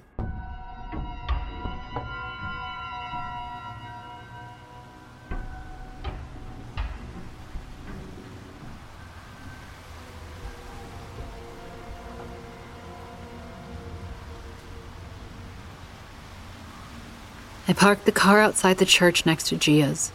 Friends and family were arriving, but no one paid me any attention or even seemed to notice me, the bride, at all. It was as if they were just going through the motions, like actors in a play. They greeted each other, they shook hands, they talked quietly as they walked towards the chapel, but their slow, roving eyes never hesitated on my face, even once. It was January, or so I was told, but I was still dressed for early November. I pulled my hoodie tighter around me and began walking towards the front door of the church. I wasn't sure what I would find inside, but I hoped to God it was answers. I was halfway down the stone path when I heard a squeal from behind the parking lot. I knew that laugh. I quickly changed directions and followed the excited shrieking of my nephew to the cemetery next to the church. Wyatt was running between the tombstones, chasing squirrels. Gia was leaning against one as well, watching her son. I made my way across the small graveyard toward my sister, and I sat down across from her. Gia didn't spare me a glance. I took in the tea-length violet gown that Gia wore. She had her knees bent and the short skirt tucked around them, covering as much skin as possible. I had chosen this dress for the bridal party simply because I liked the color and the style. I hadn't considered how inappropriately short it was for this time of year. I miss this. She was smiling as she watched her son jumping up towards the squirrel-laden branches of a tree. Miss what?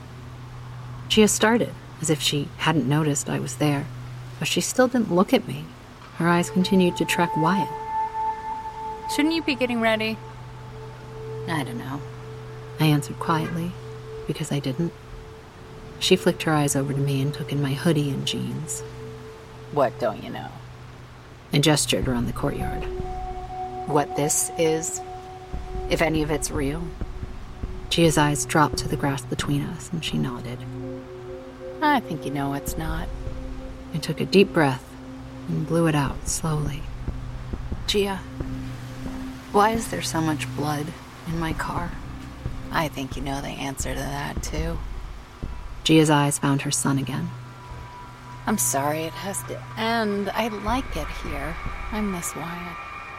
What do you mean? What happened to Wyatt? Instead of answering, Gia nodded up at the rapidly darkening sky on the other side of the church. You know what that is? No. I looked toward the darkness nervously. It was a dark storm, a black storm. Everything is getting eaten up. She nodded towards my legs. Even you. I looked down and gasped. Underneath my jeans, the skin of my legs looked misshapen and bumpy. Dark brown spots were quickly spreading on the denim. In a frenzy, I ripped the jeans apart by the holes, exposing the angry, torn flesh underneath. The flesh was devoured, just as I had seen when the creature was eating me. But it didn't hurt. Not anymore. What is this? What's happening to me, Gia? It's eating you. I've tried to tell you. It is eating everything. She pointed again towards the sky over the church. The wall of nothing was coming. What is it? I was still gripping the torn denim of my jeans. What is the creature? Gia looked at me and sighed as if she'd already told me 1,000 times. It's time, Lainey. Time? Yes. I've told you that. It's later than I think. Yes. You will die if you don't remember it soon. What am I supposed to remember? And how? Gia? Help me. Mommy, look! Butterflies! Wyatt yelled from across the courtyard, pointing up at the sky. I saw nothing above him. Gia smiled at him and then turned back to me. Look up, Lainey. I looked up into an infinite, hollow sky. So dark it looked like a black hole moving toward me, filling up every horizon. No light escaped it, none at all. And then, There was something there, in the dark. I could see the barest of outlines, something with definition. A box with sharp corners. And as it came down closer, I realized it was a door falling down on me through the ether. I reached out toward the knob. It was cold. I gripped it. I heard an excited hum on the other side. I turned the knob and pushed.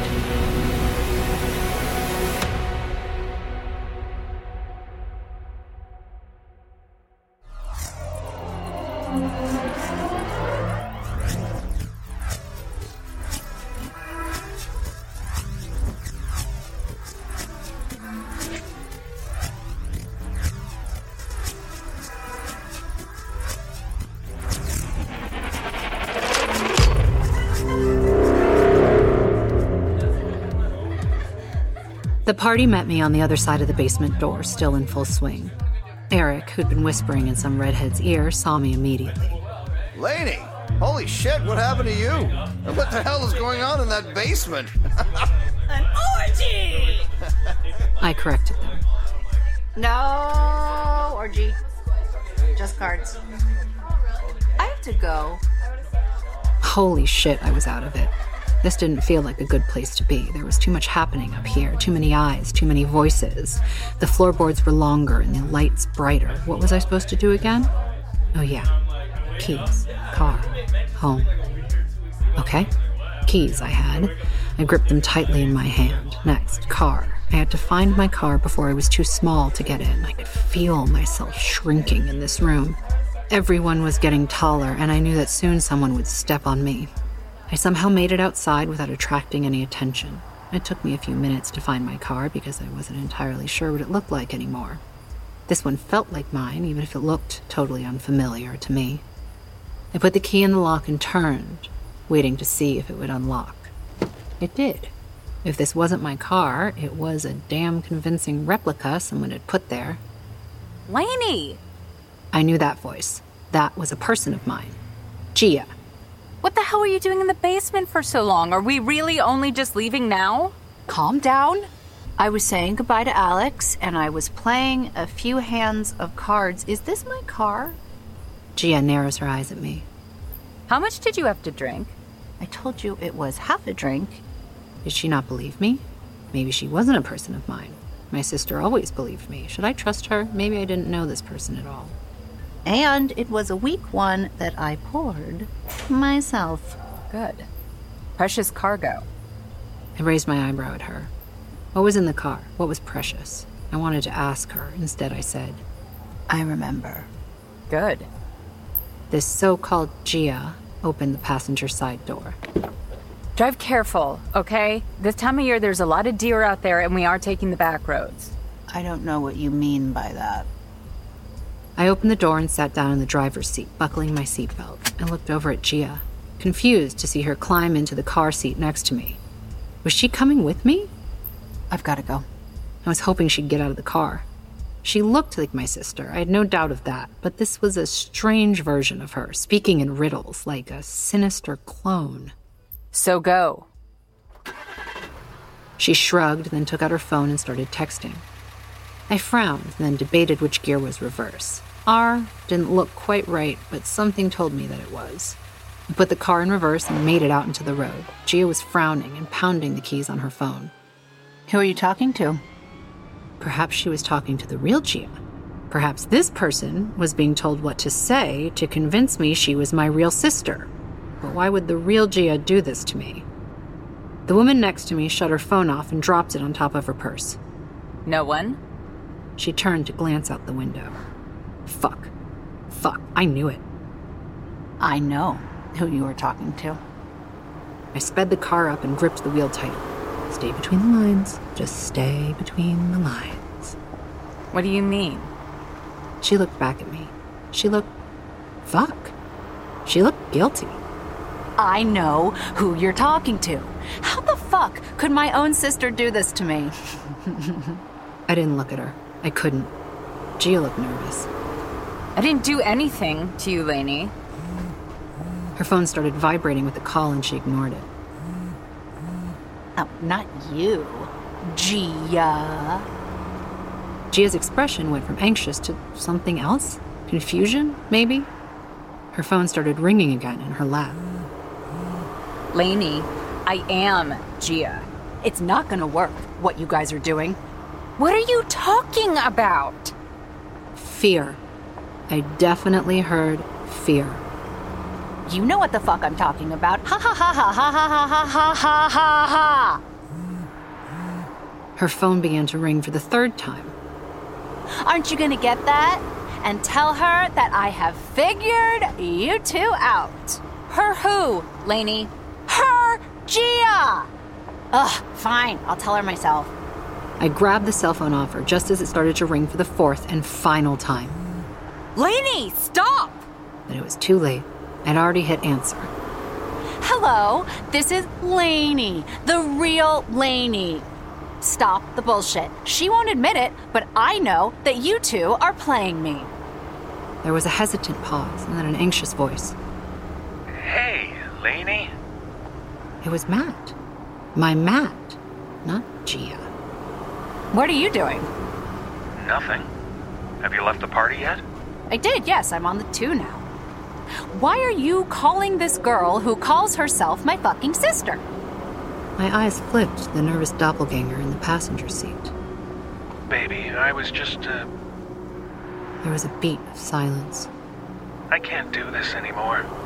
Lainey, I think you know why I'm calling Gia.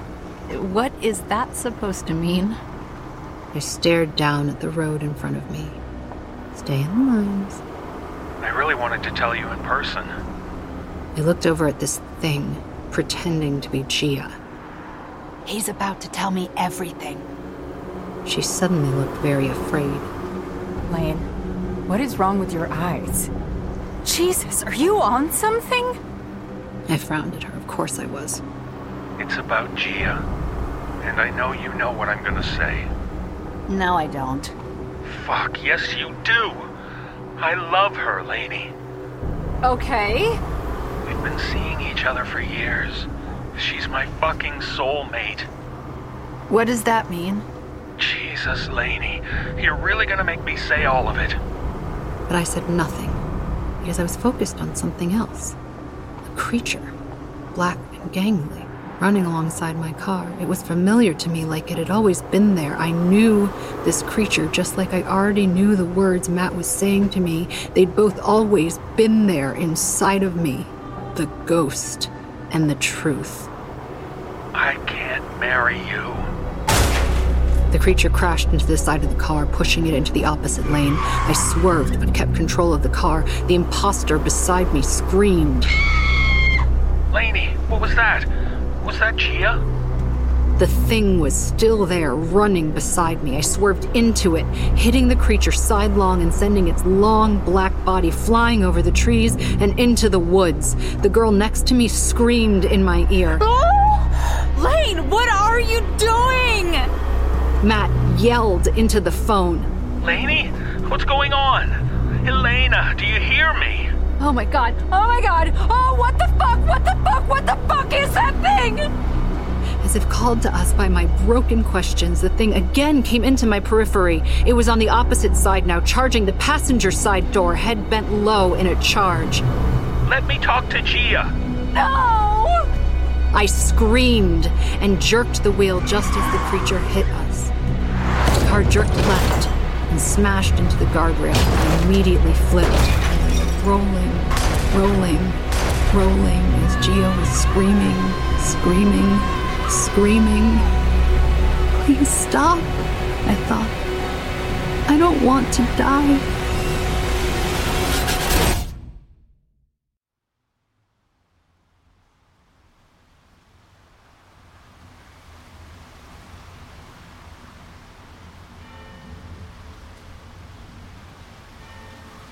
The ringing bells in the chapel's tower brought me back to the little cemetery. It's time. Gia climbed to her feet, pointing upwards. The entire sky was a void. All that I could see now, all that existed anymore, was this tiny church and this tiny graveyard we were sitting in. Gia, what happened to you? She said nothing at first, simply watched the people going in and out of the church. Only now did I notice how they were quiet, somber, how they were all dressed in black. You know, you died in the crash, didn't you? Gia knelt down in front of me and moved a lock of hair from my face. She smiled at me slowly and then nodded to something behind me. I turned around and my eyes fell to the words on the tombstone I was leaning against. No. Look at me, Lainey. Focus. It's too late for me, but not for you. Oh my God. I killed you? I killed my sister? Lainey? And you were with Matt? You were sleeping with my fiancé? How could you do that to me? Gia's eyes dropped from mine and she stood up, gesturing around at our quickly darkening world. It's getting late, Lainey.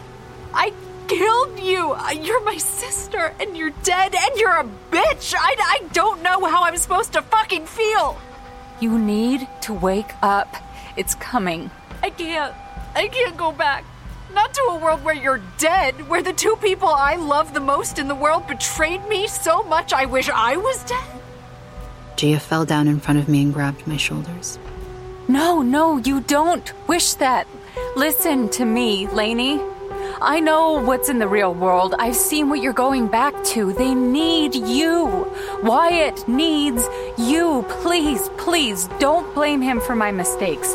With Matt, it just happened. I don't know how. And he needs you too. He loves you, Lainey. He fucked up with me. I know he knows, but he needs you. Wyatt needs you. Mom and Dad need you. Please don't die. Wake up. I don't want to go back. Lainey, please wake up before it eats you all away. I can't. I'd rather die than face all that shit. Please, you are my sister and I love you. Do this for me, for my son. He's so little and he has no father now. He needs a mom. He needs his aunt. You are his godmother. Oh, God. Oh, my God. I cried into my hands. The church was now gone. The gravestones were disappearing in the rolling tide of darkness. It was just me and Gia now. Elena, don't be afraid. It's too late for me, but everything is still waiting for you. A life, a family, a career. Life is beautiful. You're beautiful. They are all waiting for you. All you need to do is wake up. I wiped my sleeves across my wet face. How? She took both of my hands in hers. Close your eyes. Listen. What do you hear? I heard the wind. I heard the creature eating everything away. It was getting closer and closer. But then I thought maybe I heard something else. The beep of a machine? More than one. A hushed conversation? I hear a room. What else? I listened harder. An intercom? And I feel pain. You're doing it. Wake up, Lainey.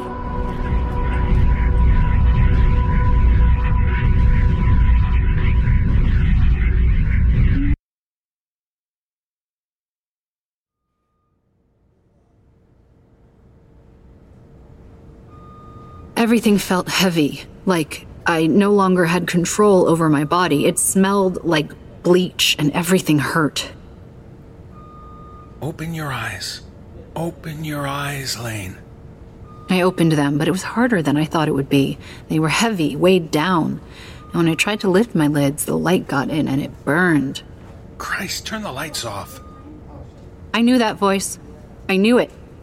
I tried to say his name, but it came out as air and a wheeze. Matt. He was here.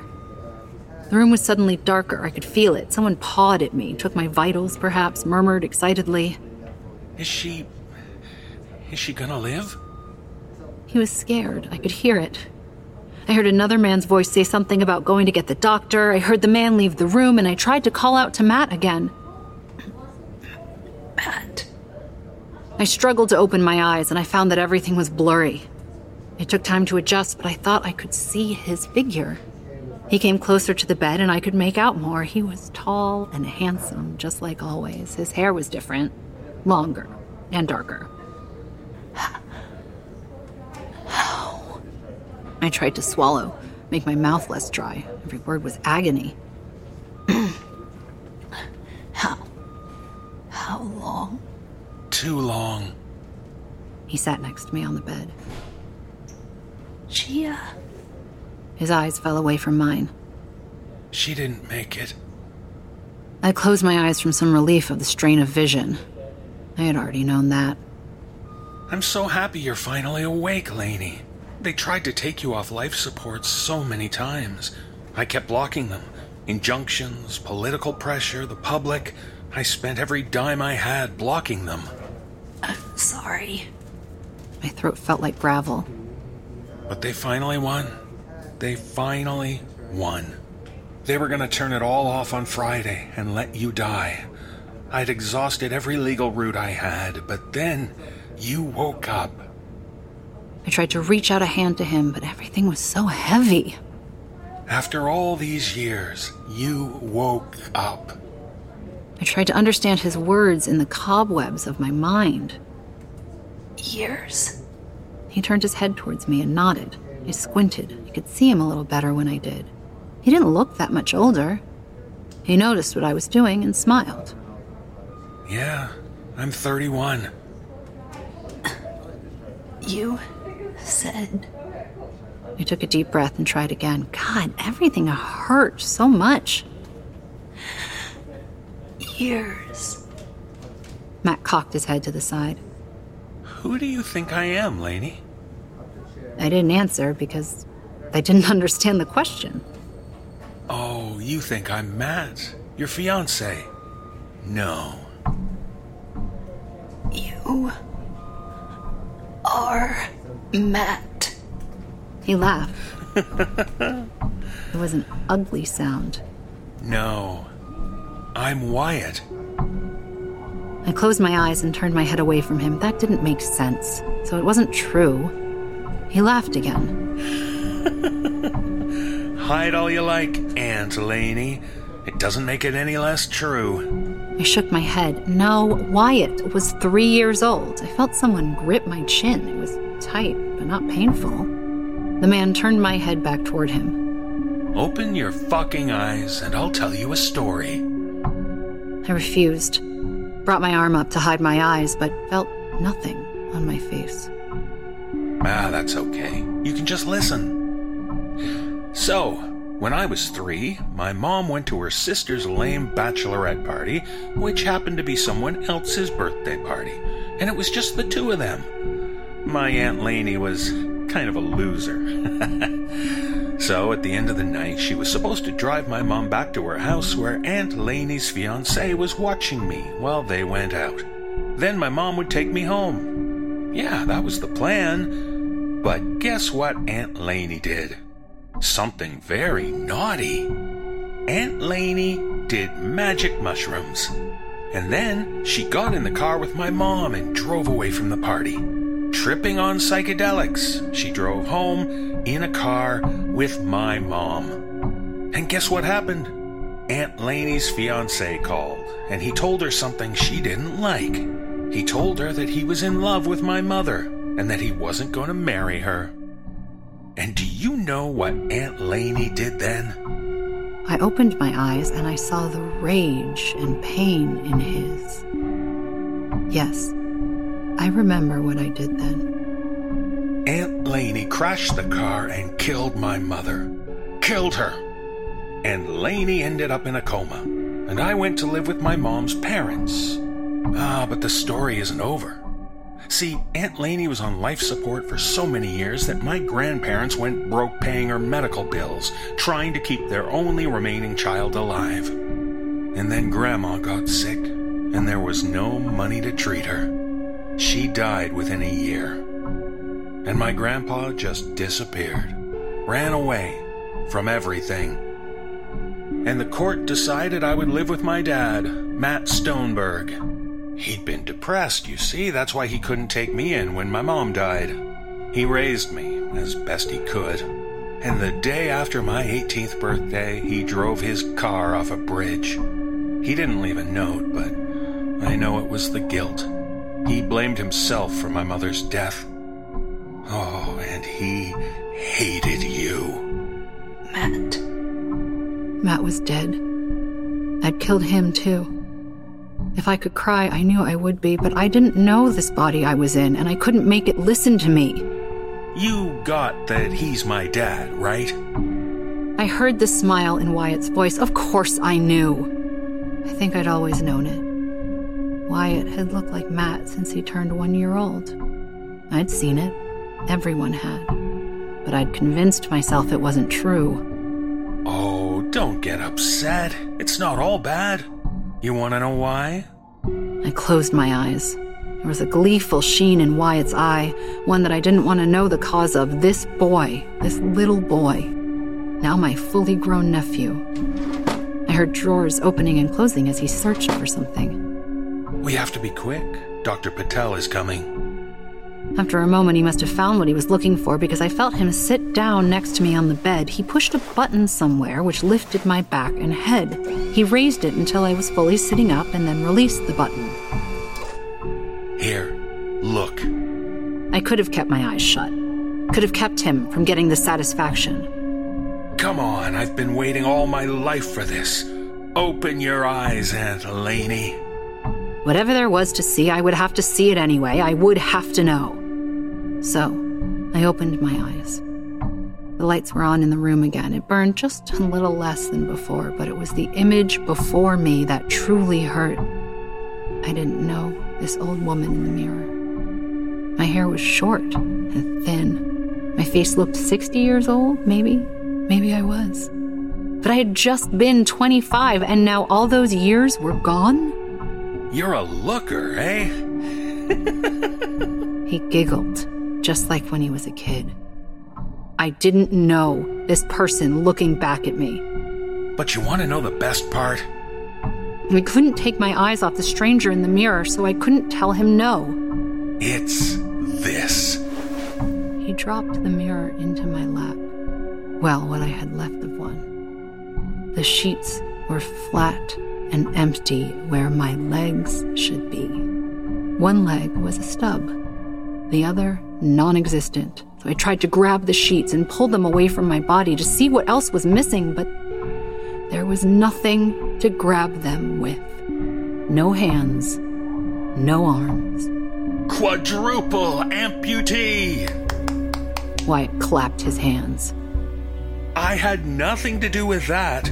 That was karma. That was the universe. It was also the reason I had to fight so hard to keep you on life support. No.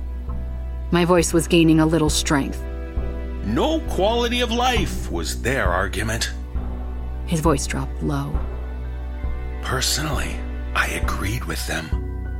I coughed. I couldn't breathe. I searched again for my voice. I had to know, and somehow I knew he would know. Why? I could hear people coming down the hallway. Why what? Why did you send me back here? Who? My heart rate monitor was making an angry and insistent beeping sound. It was fast and agitated like my heart. I could see shapes filling the room behind my nephew, rushing to save me, to keep me alive, trapped in this fucking prison. Gia. Wyatt simply shrugged. Well, maybe she hated you as much as I do.